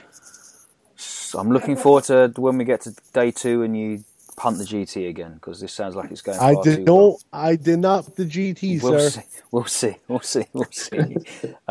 So we're into day 2. You guys are both top bracket, obviously. Sean, how did your day start? My day started with a Space Wolves IG list. Okay. And, like I mentioned before, it's an Army Builder printout, so I space out. It's also Guard, which I kind of space out about. I buy most of the codexes. I think a lot of us tournament players either buy them or, rip them offline and read them all. Guard has been the codex that I don't read for 2 editions now because I just don't know why. But I have no interest in playing them, so then I really just don't care. And to me, they're so cookie cutter at a certain point that I just never read about him. So I always just space when he goes through Guard lists. But it was Space Wolves main because he was doing the whole 3 empty drop pod thing. Okay. He was putting his company command squad in it, his platoon command squad in it, and a special weapon squad in it. So for cheaper deep striking Melta, and he would get 4 Meltas. He had 4 Meltas, 4 Meltas, 4 Flamers. In pods, and then he had 2 5-man Grey Hunter squads in pods with a melta gun each, and then I think the crux of this list was it was also a summoning list too. Okay, because he had 2 rune priests that rolled summoning, and then he had 2 Primaris Psychers. Is that what the Guard things are? Yeah, the independent characters. Yeah, the Primaris. Yeah. Yeah, so he had 2 of those guys, and they rolled divination. And then he had one he had the psyker you can buy for your company command squad too, just for an extra power dice. Warp charge, yeah. Yeah, for warp charge. And so I think he had what is that? 2, 4, 9, something like that power dice. Okay, so he bumped the rune priests up as well. Yeah, I think they were two power 2s or Level something. 2s, okay. I would assume. I think he said he had some amount of dice. It was more than me. I had 4. But he had 2 Wyverns in a squadron. Yeah. He had 2 Iron Priests on Thunderwolves. Okay. And the 2 Iron Priests, the 2 Psychers, the Astra Priest, the one that has the battle hymns to reroll saves in combat and such things. Okay, yeah, the priest, yeah. So he had all those and his Warlord Rune Priest in a 50-man conscript squad. Okay. And he wrapped that around his 3 Chimeras that had his platoons in them, with las cannon teams in each platoon. Yeah. Yeah, and and then the drop pods. And then the rune priest was with one of the drop pods with the other rune priest was in the drop pod with I think, the special weapons team. Some Alright. meltdowns. Yeah. So what was the mission? And this is the only mission I played alternate because it was table quarters, Okay. and your options were score table quarters at the end of the game based on points in quarters. And I was like, well, I got a lot of stuff. I mean, I could do that, I guess. But the alternate was score points per turn based on who had more units in quarters. And I was like, well, I've got 20 units. That seems pretty good. So I was like, I'll do that. But he also had a lot of units and was planning to summon more, but he also did alternate. So we were both playing the same mission this time. Okay. And what are you particularly looking out for here? Anything that leapt out at you immediately? well, I wanted to get rid of the wyverns at a certain point because Ignores cover, shred. yeah, lots of templates. Yeah. I was looking to do stuff to the blob, if I could, but not maybe not engage it directly. I mean, is it worth bringing up the Morlocks in the middle of that, or The Molochs, yeah. I mean, that was my intention to Yeah. get them in positions where I could Moloch key pieces because, a lot of those characters either have no invul. Yeah. Actually, none of them have invuls. Mm. Yeah, none of them have. Rune Priest don't. Iron Priest don't. Yeah, they actually both have rune. The Iron Priests have They have runic 6 armor, up. so they get a 6-up. Yeah. I mean, he did have the 4-up invul psychic power. Yeah. So, it wasn't a guarantee, but I was basically thinking if at any point that power wasn't there, I might go That's for your time. Yeah. key drops, especially on the psychers because they're T3. I could, if the Moloch lands on them, Yeah. probably gonna die, because all they have to fail is one lookout, sir, and they're dead. Mm. But I mean, obviously, if the options weren't there, I wasn't gonna stress about it too much. To me, it was more about killing his mobility, so that chimeras, and killing his super long range anti-infantry in terms of the wyverns. Because if we're playing quarters and you got to get into different quarters, Hey. if the chimeras are dead, then those squads are basically stuck in whatever quarter they're already in. Yeah. So that was my goal, and then I chose to go first in order to start doing that, and also in order to score first. I think was because in the alternate, when you're doing the alternate, I think going first means you're in a better position to score versus when you're doing the primary. I think you go second to score last. And it's also nice to be able to get your Hive Tyrants up in the air as well against that list. Yeah, There's a fair amount of shooting there as well. yeah. So I deployed the Flyerns because I could put them behind the Bastion, and the Wyverns. I mean, the Wyverns could kill them, but not super likely. Plus, I actually don't even know the range of Wyverns. Are they 48? 48, yeah. So I might have been out of range too. So that really probably didn't even matter. But I also deployed all 3 Molochs in this mission. Okay. I deployed Gene Stealers in the Bastion, and I deployed Death Leaper. And How many Tyrants can you hide behind that Bastion, realistically? both of them? Yeah, okay. I mean, again, it depends on other terrain on the board because, I usually put it so, if the line of sight blocker's in the middle, create a wall. If you put the Bastion at the edge of that wall, Yeah, so you get more. Yeah, okay. based on not actually touching the edge, but if you're looking from your opponent's deployment zone, it creates basically a full wall. Yeah. And depends on the angle, and because we're playing Vanguard, so the angles are pretty good that you can't really see them. Cool. All right. Yeah. So, but I deployed the Molochs because if he did seize and drop the pods in with all that Melta, he could drop in, and kill a Flyrant in theory, but then he's dead, Yeah. because the Moloch's right there. Yeah. That was my plan, anyhow. And so he didn't seize, so I flew up and I killed 2 chimeras because that's what Flyrants do. Yeah. And it actually cost him 2 last cannon teams because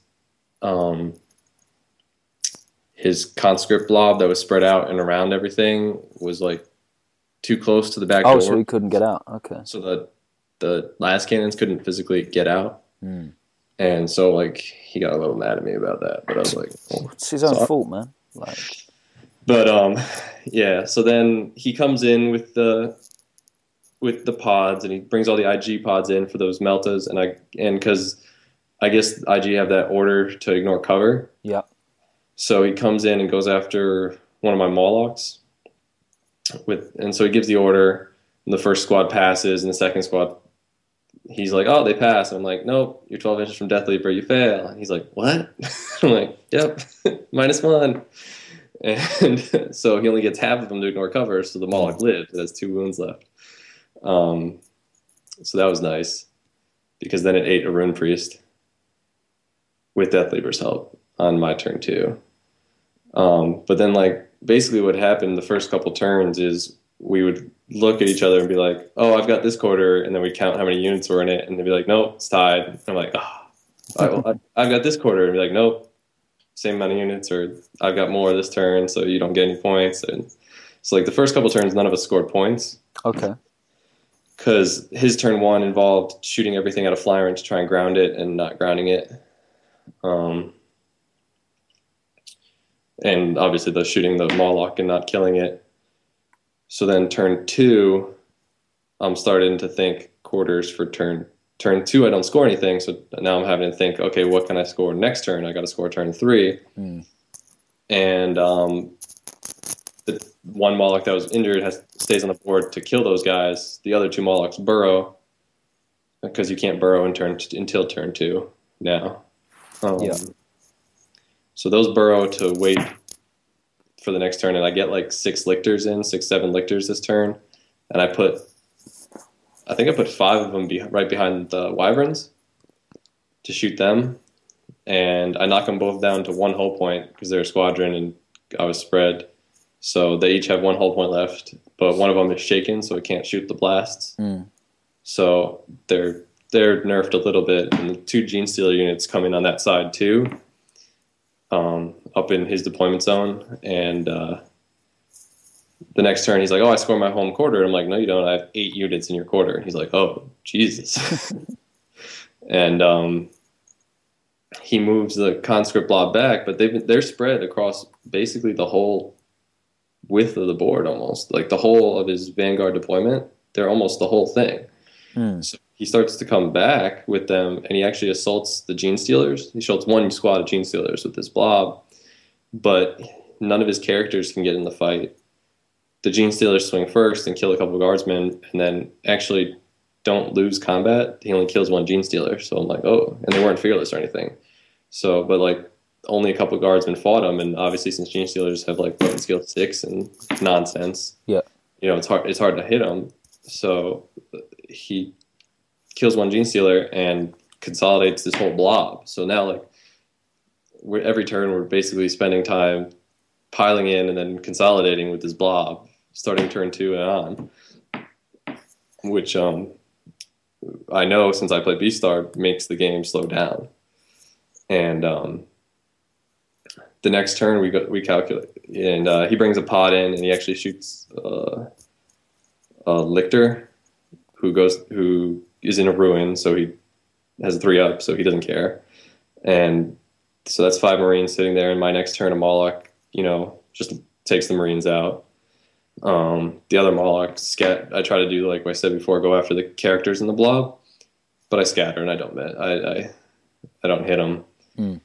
But he's had to separate now characters because the GT was ruling that once a character joins a unit, it's part of the unit for all purposes, which is what independent character rule states.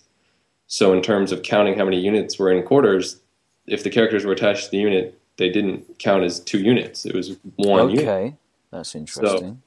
So, which is, I mean, it's pretty raw. Yeah. It was hurting him in this situation because now he's like, oh, you've got 8 lictors in this, or 6 lictors, 2 Gene Stealers in this area, and I've only got 1 unit plus like 2 guardsman units. I'm down by a lot. So he had to separate characters before he charged so that the next turn he could at least get close to having the same amount of units, and so to stop me from scoring. But and he had sent a rune priest off to the right, which ended up the next turn when we counted how many units he had left. I actually had more than him, so the next turn I scored 3, and which is the max you could score per turn. And we're looking at the board, and now his units start to dwindle, and his mobility starts to dwindle because it's basically pods, and every unit that's gotten out of a pod is dead because the Flyrants have been flying around shooting them. And then even in his home quarter where he started, now I have more units than him, so I'm scoring that one. I'm scoring my home one because the only unit he has left in there are like 2 pods and some summoned plague drones, and which had scattered and mishapped, and I put them in the deepest corner of the board. So we're looking at the board, and every turn I'm going to score 3, and he's going to score 0. So, I mean, it doesn't matter how long this game goes, but I'm going to win because he's not going to score any points. And the Lictors all charge the Wyverns and finish them off. And so he's sitting there, and the Flyrants have flown over. So now the Gene Stealers are fearless, and they're on the edge of this conscript blob, and they're just fighting guardsmen. And then finally an Iron Priest is starting to swing at them, but they're fearless. And the bulk of his points and his army are now either dead or stuck in a combat that I can just keep pouring units into far end zones of it that can keep them fearless, that he can't ever get out of it. So he and then as we started to run out of time, he's like, well, I can never catch you in points. And I'm like, yeah, I know. So we called the game eventually. So did you end up maxing that out, or? No, I think I finished with like 11, 12 or something like that. Cool. All right. Jesse, are you there? I am. I was just removing my mutes. Cool, bro. So your game 4, make it a quick one. Make it quick. Okay, I won. Not that quick. All right. So game 4, I was playing against Matt Shuckman. Matt Shuckman is a regular GT player, consistently top brackets most events, or ends in the top percentile. Yeah. So it does fairly well. He plays Sierra Council. Me and him I've played in every single GT we've played against each other. We've both been in, minus Adepticon. So anyway, we're playing. It's, as we just went over, table quarters. I chose standard table quarters, so did Shuckman. He was playing triple Wraith Knight, Seer Council, without the Baron this time, so he had an extra Farseer in there. And we played it at BFS. He still had the Baron because they allowed old Dark Eldar at the time. And we played. He found out that 3 Imperial Knights and 2 Wraith Knights actually outshoots 3 Wraith Knights. So he played super defensively, very passive the entire game. First Blood actually wasn't had until he finally drugged down a Wraith Knight on turn 3. He kept just turboing up or running up, casting Psy Shriek or something of the sort, and then turboing back. His Wraith Knights were firing. It was a very static game. Came down to, on turn 5 and 6, I would have lost 2 table quarters to 2 table quarters and secondaries. We both would have had Line Breaker. He had First Blood. I did not have.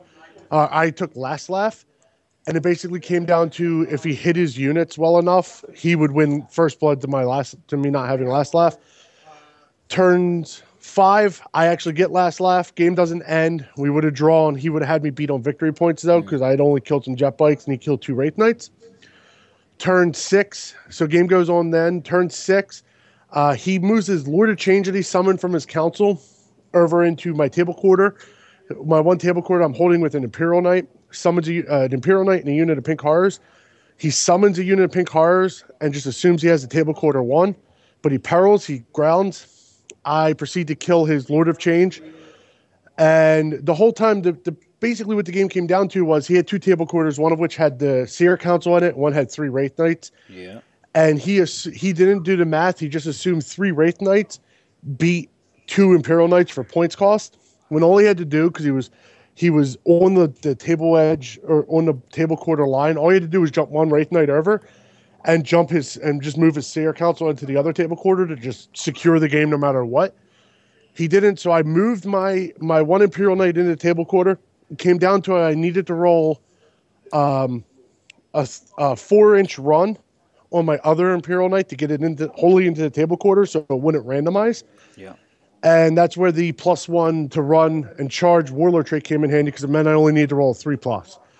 I managed to still only roll a 1, so on turn 7 it came down to a dice off to see if I was in his table quarter. I won the dice off, the randomize. I was in his table quarter. It ended up going from me losing on 5 and 6 to me max point winning because I had 3 table quarters to his 1. So that was basically how that came down, and it was because I got a good run, and then, or not, I didn't get a good run, but I got a good randomized result for which table quarter I was in since I was equally split, and it was all because he was confident that he had to game 1 regardless because we didn't engage. I killed a single model out of his Seer Council, and he actually killed more of his own models out of his Seer Council of Perils than I did.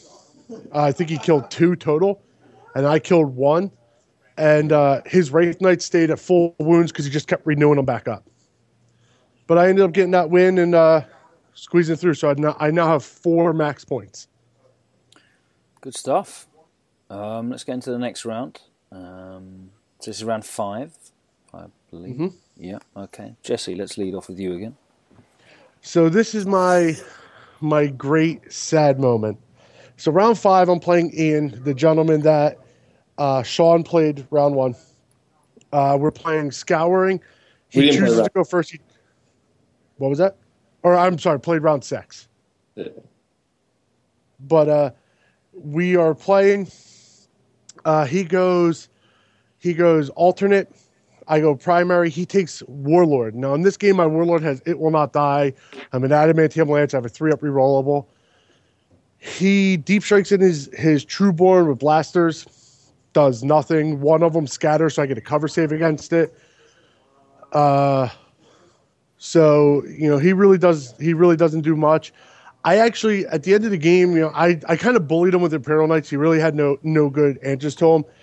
At the end of the game, he ended up having 2 Trueborn with blasters, a Ravager with a single Dark Lance left, and then a unit of 5 warriors holding an objective.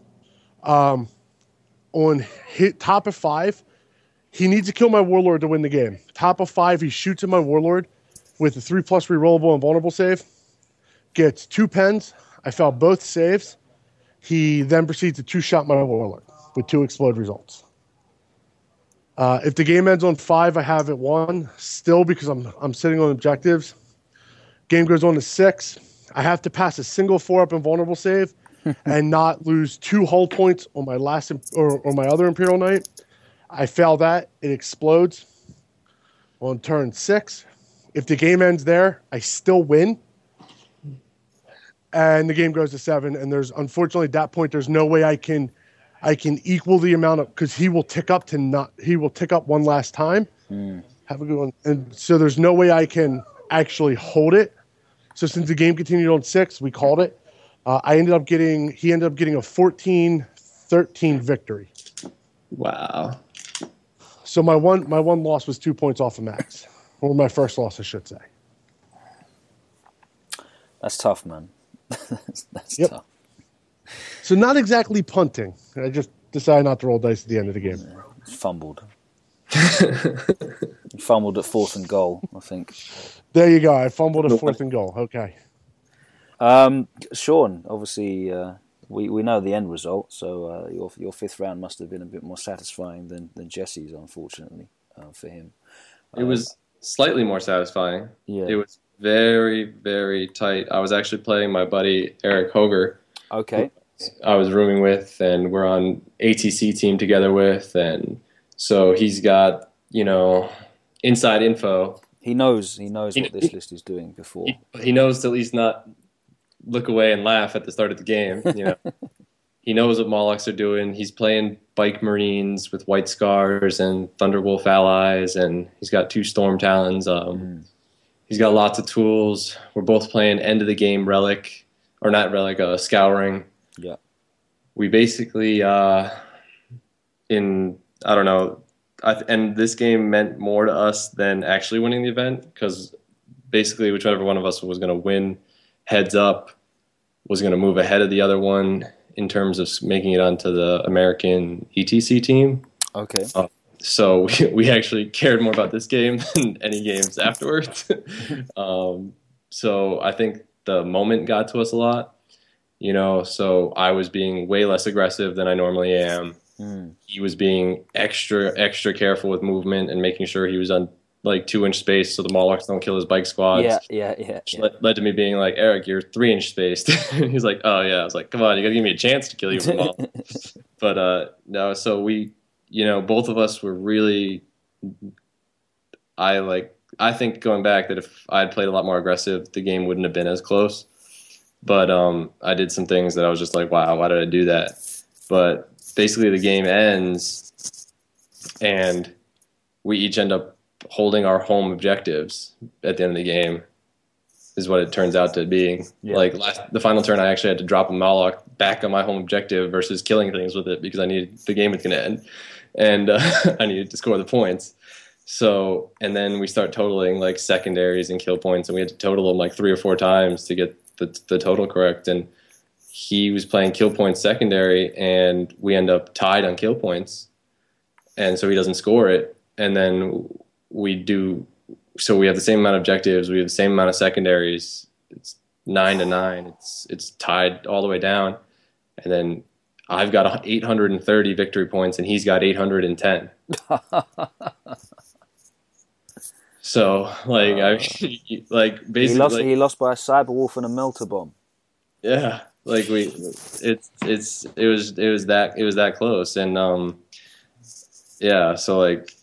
It was tough, like we both were like, wow, like even his last turn, he charged single Lictor when he could have charged a couple of units and gone for like the triple kill, but we were just like the last turn we were rushing it, the time's running out. They've told us that on day 2 that time is going to be a big factor because they have to close the venue is going to close at a certain point. Okay.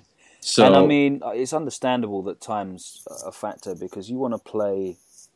Especially against your list, and you're saying about the spacing and everything out, it just makes your movement so important. Yeah. So you can't just be like, okay, well that's moved forward 12 inches, so I'm just going to shove everything forward behind it, and that's fine. No, you need to get that space. Anything that's ignoring armor and ignoring cover, and as a blast, you need to make sure that your movement's on point. So, and that's understandable. And you're not playing ETC with 4-hour rounds, so. Yeah. So we ended up actually playing through our lunch too. It was a strange lunch after second round versus first round. So like we even had extra time to move in a little bit more than any other round. So like we played as much as we could, but then like I said, it was so close, just 20 points, and so I get to move on to the championship, and he gets to play Jesse. That's probably even more disheartening than losing the game. I think having to. Yeah, that you have to play Jesse. Having to spend 3 hours with Jesse. Terrible. No, you don't have to play 3 hours with Jesse. He only plays... That's right, sorry. Having to spend 20 to 30 minutes with Jesse. That's long enough for anybody, I think. Yeah, you can either table 20 to 30 minutes, of which 15 minutes is my opponent usually deploying. So we only have to interact for like 10 minutes of a game.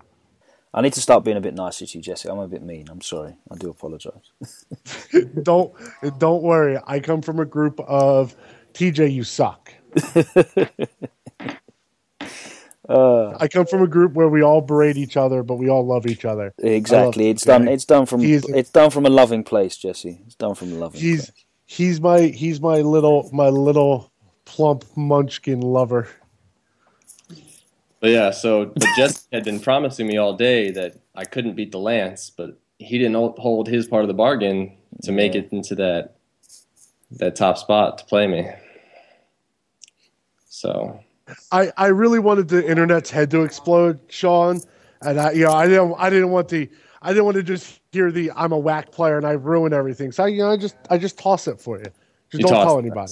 Appreciate it. Yeah, I tossed it to Lictorsham. I wanted to see the bugs do well. I promise that's what happened. Okay. Well, That would have been a bit of a shit fucking anticlimax. You know what I mean? Like, oh, the lictors get all the way to the top table round 6. Oh, you get stomped out. I'm sure you'd have rolled a few 6s as well, Jesse. Well, that's what I told Jesse. I was like, my list can kill the Lance. All I gotta do is roll 6s. I mean, that's your whole strategy. Why can't I do it? Well, for your information, at this tournament, I think I only rolled like 3 times where 6s actually mattered. I very rarely rolled 6s, unlike BFS where I charge a Plague Drone star and I go, and here's a fistful of 6s, just remove the whole star. Yeah. It's a Screamer star, here's a fistful of 6s, remove the whole star.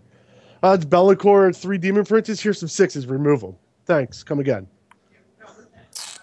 Yeah. It's a skill game. That was literally my BFS run. But you did lose to Eric then in this final, right? Yes, I lost 15-13. So in our final game, it was Relic. Okay. I chose to go first. He got first blood, even though I went first because of his Jinx saves. My whole game plan was get the Relic, jump it back with a unit of jet bikes, so that I could get the Relic, jump it back, secure it, and now basically just park an Imperial Knight on it and go, you have to kill me in close combat. Let's do this. Yeah. He actually seized on me, killed my unit of jet bikes. I shot back, didn't do much. I charged him. I killed at the end. It was a really quick game. Like me and Eric were both teammates. We were just bullshitting the whole time. We were kind of, I was glancing back to see how Sean was doing. Because I was actually, at this point, I was invested in Sean winning because I didn't have to play him and I didn't want the guy I lost to win, just because I wanted to see Lictors legitimately win the event, even though I let them get there out of the kindness of my heart. That's my story. I'm sticking to it. I gotta grasp at something here. That's the narrative. So we're playing. It basically the game goes kind of quickly. He kills my Wraith Knights with Grav. Go figure. I hear Grav's pretty good at killing Wraith Knights. I assault and kill him in close combat, even though he's 3 up invulnerable save characters. 6s do that. His one Wolf Lord or something charged in, and I hit him with a 6, so I caused D6 plus 6, no save. His Iron Priest, I got through their 6 up invulnerable save and just D3 wounded them out. So it kind of played the way I expected. Towards the end of the game, I really need to get Linebreaker and stop him from holding his objectives. So on turn 4, I ran my Farseer all the way across the table, and I possessioned a Great Unclean One and took a Bowsword. And when that's a cute servitor you got there, here's my Great Unclean One. Let's see who wins. Needless to say, the answer is not a servitor.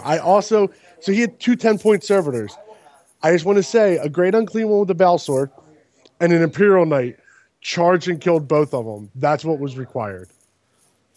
Yeah, at the end of the game, I played him, I had to kill him too, and he said and then they were the 2 easy kill points I picked up, and he was like, "Yeah, the servitors are really hurting my list," and I was like, "Yeah, they're kill points."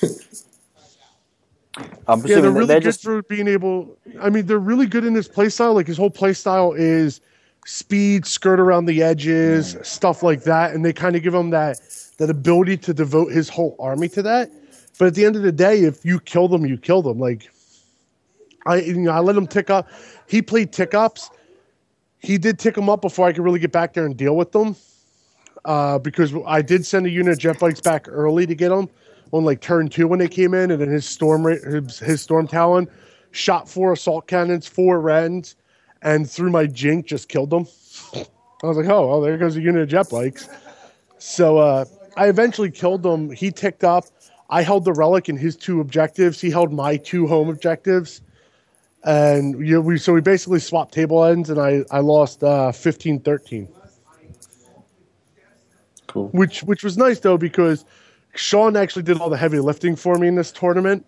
And that's kind of the reason I was cheering for Sean the most. So what ended up happening is I maxed 4 out of my 6 games, and I still got near max points.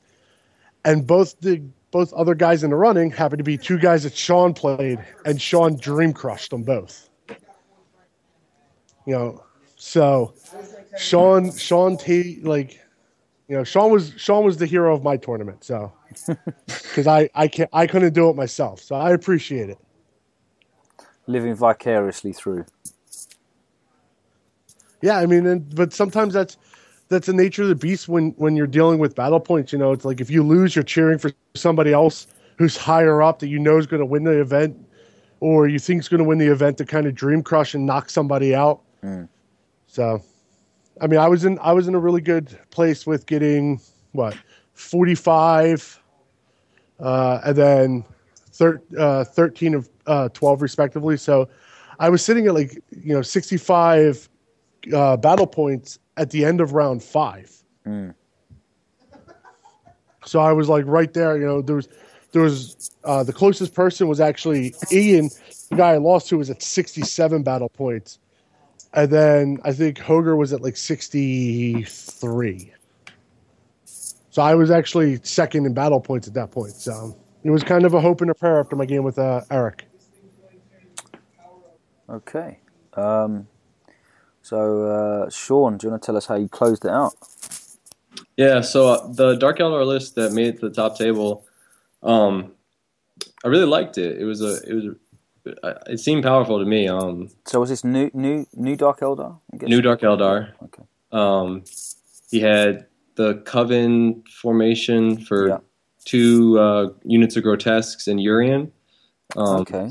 So they would get the special drug rolls or something like that, and the special Power from Pain chart. Yeah.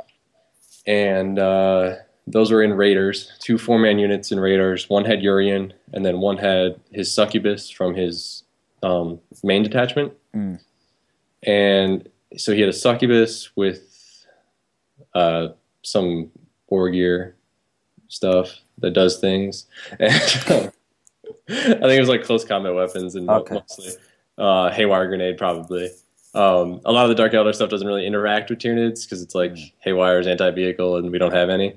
Well, they do have quite a lot of poisonous shit that kills on instant. Yeah. So then he had 6 Venoms. Yeah. 4 with Warriors with Blaster, Haywire Sergeant, and Splinter Rifles. Yeah. And then 2 with Trueborn, which 4 Blasters and a Splinter Rifle. And then 2 Ravagers for some more Dark Lances. And so I think him and most of the world thought this is the end.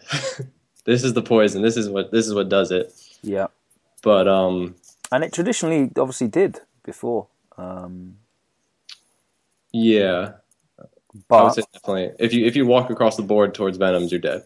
But you've got a number of special rules in there, so I'm sure you came up with some good answers. What did you end up doing?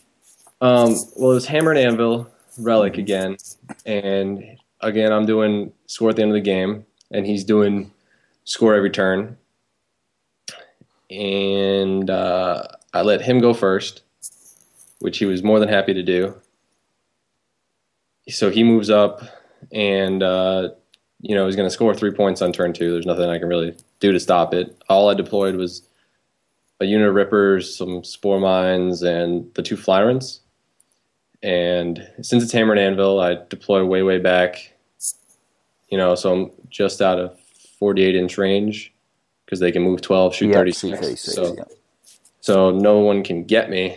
So he moves up, and he moves up to where he's more than 42 inches away, which is 24 plus 18, the Flyrant's guns, because it's a little game you have to play with Venoms and Flyrants. Is the Flyrant will kill the Venom, but the Venom kill the Flyrant. So, but I had double Onslaught, so I can run and then shoot. Psychic powers. So my turn 1, I fly them both up, and I go to Onslaught, and I get it off on one, and he denies it on the other, and I'm like, brutal. So I kill 1 Venom. But there's a Raider in the middle of the board, and the other one shoots that but doesn't kill it, and I'm like, what the hell's wrong with you? But they upgraded the paper the armor's made out of, clearly. Yeah, clearly. So turn 2, he scores 3 points, and I've killed 1 Venom, and so he sets up for a Gambit to go for my Warlord, and to go for as many Flyrants as he can, but he wants the Warlord most. obviously because it's worth a point, because he was playing First Blood, Linebreaker, and Warlord, and I had already taken away First Blood. So he gets both Grotesque units out and puts them as close as he can get them. One closer than the other. One I think has like a 4-inch charge to the terrain, and the other one has like a 8-inch charge to the terrain to the Warlord, but like a 4-inch charge to the other Flyrant. And he shoots everything he can at them both, and does nothing to one of them, and 1 wound to the Flyrant, the Warlord. And I don't think I'd actually failed a grounding check all day yet, and lo and behold, failed a grounding check. Grotesques get to charge the Flyrant. Overwatch kills a Grotesque, which is awesome. And then I'm looking at, and they all have poison, instant death on 6s. It's 3 Grotesques and Urian left. And I'm like, well, I can attack them, but I only have 3 attacks, 4 attacks base. So I'm like, well, I guess I might as well go for smash, because at least it kills one whenever I hit and wound. So I start smashing them, and I hit. I kill a Grotesque. He attacks me back. He instant deathed me once, but I passed the save. I passed a bunch of saves, and so I only lose 1 more wound. So the Tyrant's only lost 2 wounds. And then over the next several rounds of combat, I smash that whole unit down before the other unit comes and joins the fray, and finishes me. But it still takes a while, and they actually fail a 4-inch charge through terrain on turn 3 to come for him. But so it gives him a little relief to kill the Grotesques and kill Urian, which gives me Warlord. My turn 2, since the Spore Mines are on the comms, they bring in all the Lictors, all the Mawlocks. Mawlocks start landing on the 2 Ravagers that are right next to each other, and I roll 6/6, blow up one of them, stun the other one. The Lictors blow up 2 Lictors blow up 2 Venoms and force another one to jink. The Flyrant that's still mobile kills another Venom. So now he's down to 1 Venom that's full, 1 Venom that's jinked, 2 Raiders, and a stunned Ravager. And obviously all the guys that are pouring out of him. And then that's when the -1 leadership penalty thing starts to really kick into gear, because all these Dark Eldar units are taking stun checks because their things got stunned. So they're taking a stun check to see if they have to just snapshot, and they're passing that maybe.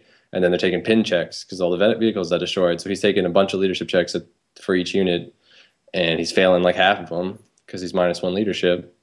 So the next turn, most of his army is snapshotting. A lot of his army can't move and is sitting there 8 inches away from 8 Lictors. So, and then the next turn he has no Venoms left. By turn 3, all the Venoms are dead. He has 1 Raider left, and the Grotesques, and a couple of Warriors.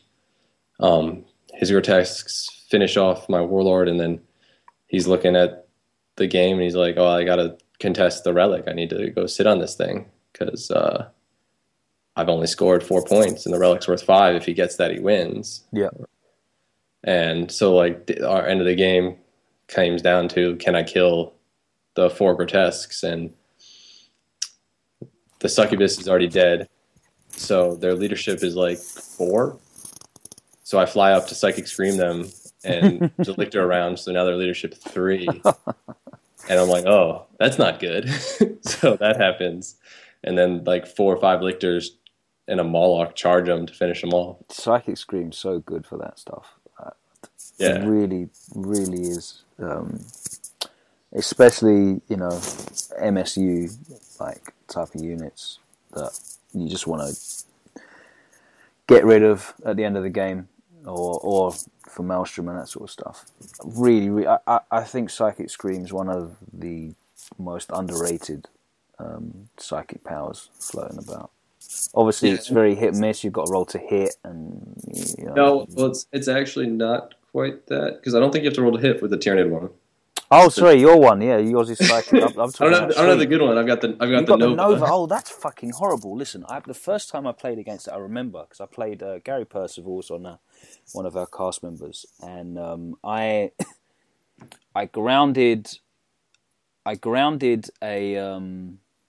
Hive Tyrant with marine bikes. And I thought, right, this is my chance because I fucking hate flying Hive Tyrants with bikes. They're really, really irritating because I can't ignore them because they put out so much shots. Yeah. Charged it with like 4 units of bikes, including like this was before the new Space Wolf book, so that was with the the old Bear Lords, Super Friends style list and whatever. Sure. Didn't manage to kill it in the first turn because I couldn't get enough in base to base, and in his turn he psychic. Is it Shriek? Yeah, it's something. Yeah, Psychic Shriek. And obviously that hits each unit. Yeah, everything within 6. It killed so many models that he wasn't engaged anymore. Then he could just move out of combat and shoot me with Twin-Link Devourers as well. It was absolutely brutal, incredibly brutal. Really good power. That's even better than I was talking about Psychic Scream, but yeah, the Nid one is incredible. Really, really good. Yeah, whenever I roll it, I get pretty happy. It's got a lot of utility. It really has got a lot of utility. Absolutely, because it lets him do some infantry damage while still using his guns on vehicles. Yeah. Really good. So, going into the tournament, did you think that you had a chance of winning with your list? I mean, obviously, everyone goes to the tournament with the hope of winning, but did you realistically think that you were going to come out with this performance? Actually, yes. I told lots of people I was going to win. Good. I like that. I like that. Calling it. I like that. I respect that. I posted the list on DACA like 2 weeks before the event, just hoping like somebody would say that list is terrible, and then when I won, I could look back and be like, "Hey, I posted this." Did anyone fall for the bait? No, nobody. They all like ignored it at the time. Somebody was like, "Oh, Hyper MSU, whatever," and I was like, "Okay," but then somebody did comment like afterwards, like, "Oh my God, he posted this list 2 weeks ago, and it won. Tyranids won an event." It was so like Tuesday morning, I think was when the internet hit the fan, and I was like, it just put a smile on my face because like everybody was like freaking out. But yeah, I told lots of people that I was gonna Lictor shame, and because I thought it would just be funny because like people would have to like wake up and tell their friends, "Oh, I lost to Lictors." Well, the fact that you won in the end obviously reduces the shame. If you'd have come like top 10 or something and you hadn't at least won the whole tournament, I think the shame would have still been there for people because they wouldn't have realised. But I think now you've exposed the dark power of this list. And that brings us on to the second subject that we really wanted to gather to. I know you've given us a lot of your time already, but it's a big time right now for the Nids. And you are now the internet's darling when it comes to Tyranids. So I just wanted to ask you about these new units, how you see them working with your list, what changes you're looking to make, what you think of the units in general. First of all, really, like what's your first impressions? I think I wish the heavy monster like the Toxicrin was able to Deep Strike on his own when it came out, but obviously with the pod, that it's like a cool monster, like it has some utility. Lash whips are kind of a cool, interesting thing because like anytime you're playing with initiative, you can sometimes create advantages because there's no grenades really in the Codex. But that stuff wasn't that exciting. But it was like the later release with like the pods and like the triple unit pod, like 3 different units in one kit. I think that was what really started to hype up Tyranid players. And for my list, the regular pod, the pod that lets you Deep Strike, doesn't really provide anything for me because most of my army already does Deep Strike. So that doesn't really do anything for me, but I can see where it opens up things like Carnifexes and pods, or if your tournament allows forward to world, the Dimacrin is obviously.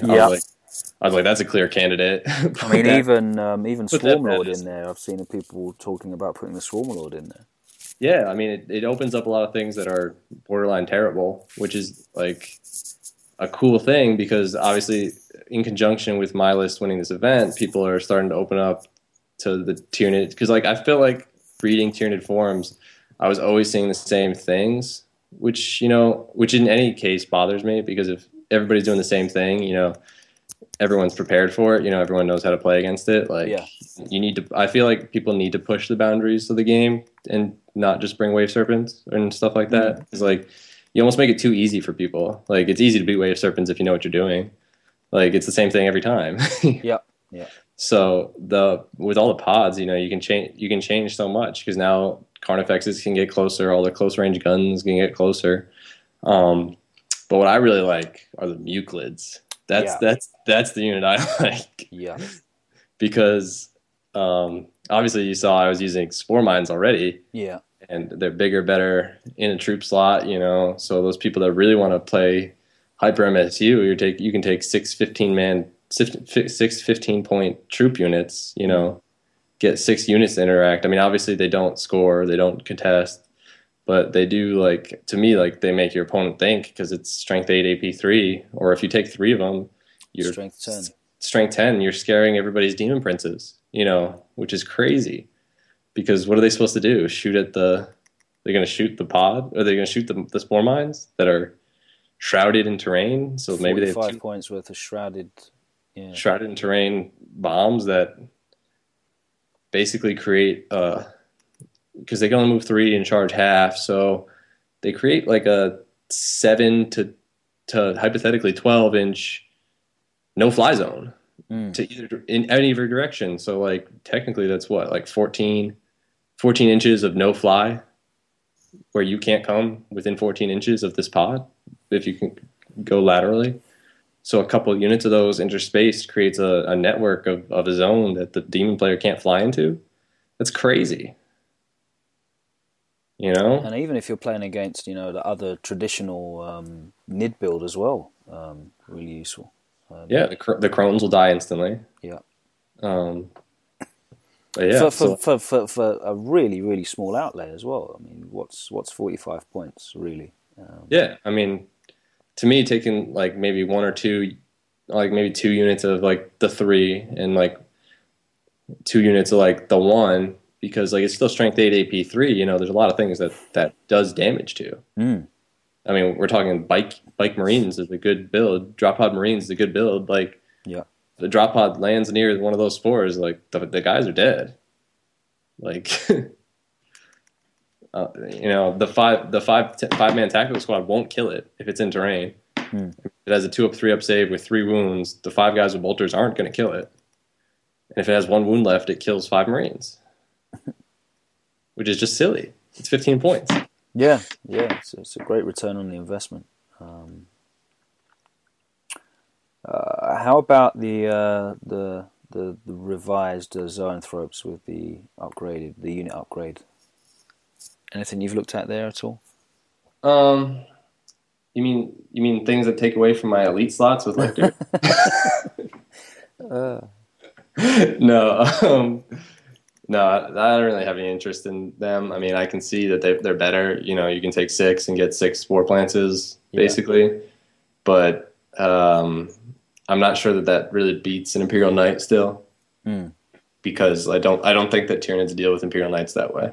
Yeah. And because then you're landing in its 4-up rerollable zone, and you hope that you get the power off and it doesn't deny it. And how many 4-ups can it make? Like that to me is basically, I mean, unless you're Jesse and you failed 2 3-up rerollables in a row, I mean, I don't see that being a strategy.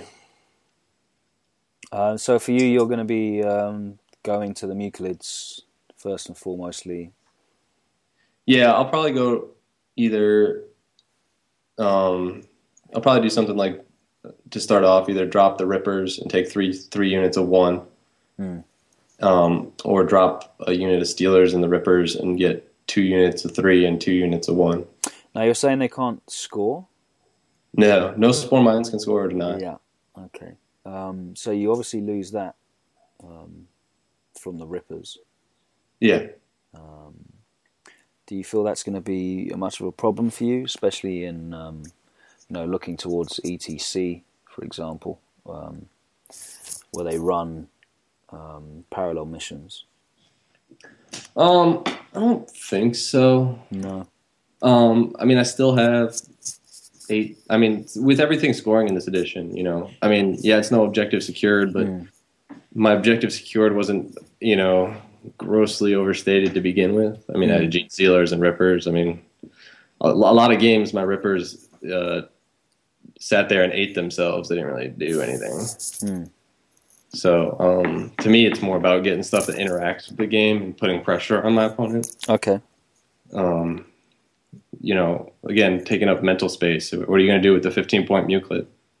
You can ignore it. You can sacrifice a overt amount of resources to kill it, like way more in essence of its value, or you can choose to take a strength 8 AP3 to the face. No, I mean, it's a choice. I mean, that's all it is. And obviously, the more choices you present to your opponent, the higher chance of them to, make mistakes, open it up, and hand you the win. Yeah, basically. All right. Well, thank you very much for your input on that, and thanks again for giving us your time. No problem. It was my pleasure. Hopefully, we get the sign off on this from Mr. Gonyo, the team captain. We haven't exposed too much of your secret list here. But yeah, no, obviously there's been a huge amount of interest on it from the internet, and it was great that we could get some coverage from you directly about it rather than us, a lot of buffoons rambling about what we don't know about. It's great to get it directly from the horse's mouth. So thanks very much for that. Really appreciate it. No problem. It has been really cool to see it explode across the internet. I saw it on a Spanish blog yesterday. Yeah. I had to hit the translate button because I was like, oh, I don't know what anything this says. What are they talking about? Fun, isn't it, when the internet explodes over a list you came up with? It was so much fun when Novesta Star popped and it was like, oh my god! So you're getting the same thing with Lictors, except yours is more impressive because it's Lictors. What has happened to this place? I don't recognize it anymore. It used to be so fun and special. What is life worth living for? The dream is dead, our land is gone. There's a hole in my heart and I can't go on. There are too many minorities at my water park. This was our land, our dream, and they've taken it all away. So there you have it, end of our special there. Thank you so much to Sean Naden, of course, for getting involved. Thanks to Jesse for being brilliant as always and a great sport. Big up the guys at 11th Company as well. It's a brilliant podcast. You should definitely check that out. Thank you very much to Sean for giving us that great insight as well on the NIDS. I'm sure you're going to be seeing a lot more exciting stuff from him in the future as we progress. Thanks to Andy Gonyo at Team USA for allowing us to talk to Sean and expose some of the secrets, but not all of that list, and helping you understand how it works a little bit more. Really excited to see how he uses some of those new NID units. If you want to hear a little bit about our thoughts and feedback on these new Tyranid units that have just been released, then you can check out our other recent podcast. I think that's episode 5.1, where we talked about a lot of these new units and what we thought, how we thought we'd see them, slot into Tyranid lists or just change lists entirely, new builds and what have you. So check that out, it's pretty cool. Make sure you get involved as well. Thanks for everyone who's been leaving us feedback. If you can leave us positive reviews on iTunes, that would be brilliant. Thanks to everyone who's been subscribing. Thanks to everybody who gets involved on the Facebook page as well. That's facebook.com/AOC podcast. If you can get on there, that would be brilliant. More likes the merrier. We just hit 250 likes recently. Just gone over 8,000 plays on the podcast overall, so that's amazing as well. You guys are brilliant. If there's anything you want to hear on the podcast, any questions you've got, feel free to just drop us a line on the Facebook page. We will be looking to improve the sound quality. I know there was a lot of background noise. I know there was some amusing background noise in the Nathan Roberts interview last episode as well. That's a problem with my recording software. I'm going to be changing that up for the future. So looking to just up the levels of everything pretty much and give you the best podcast that we possibly can, and carry on doing that for you because, we're really passionate about this. We're getting some great feedback from you guys and all that love that you're showing us really motivates us to keep it going. So thank you so much. And we should see you again next Thursday for another episode where we'll be talking about Dudwall's tournament, which is called Allies of Convenience, no relation, which happened this week in the UK. Du Bois GT, we should have some coverage from that as well. And talking about some of the releases, some of the stuff that's coming up as well, some of this Shield of Baal shenanigans that's floating around at the moment, what that means. And I'm sure we'll be doing a bit of Blood Angels wish listing as well. So tune in, hopefully next Thursday. And we'll see you then. Take care.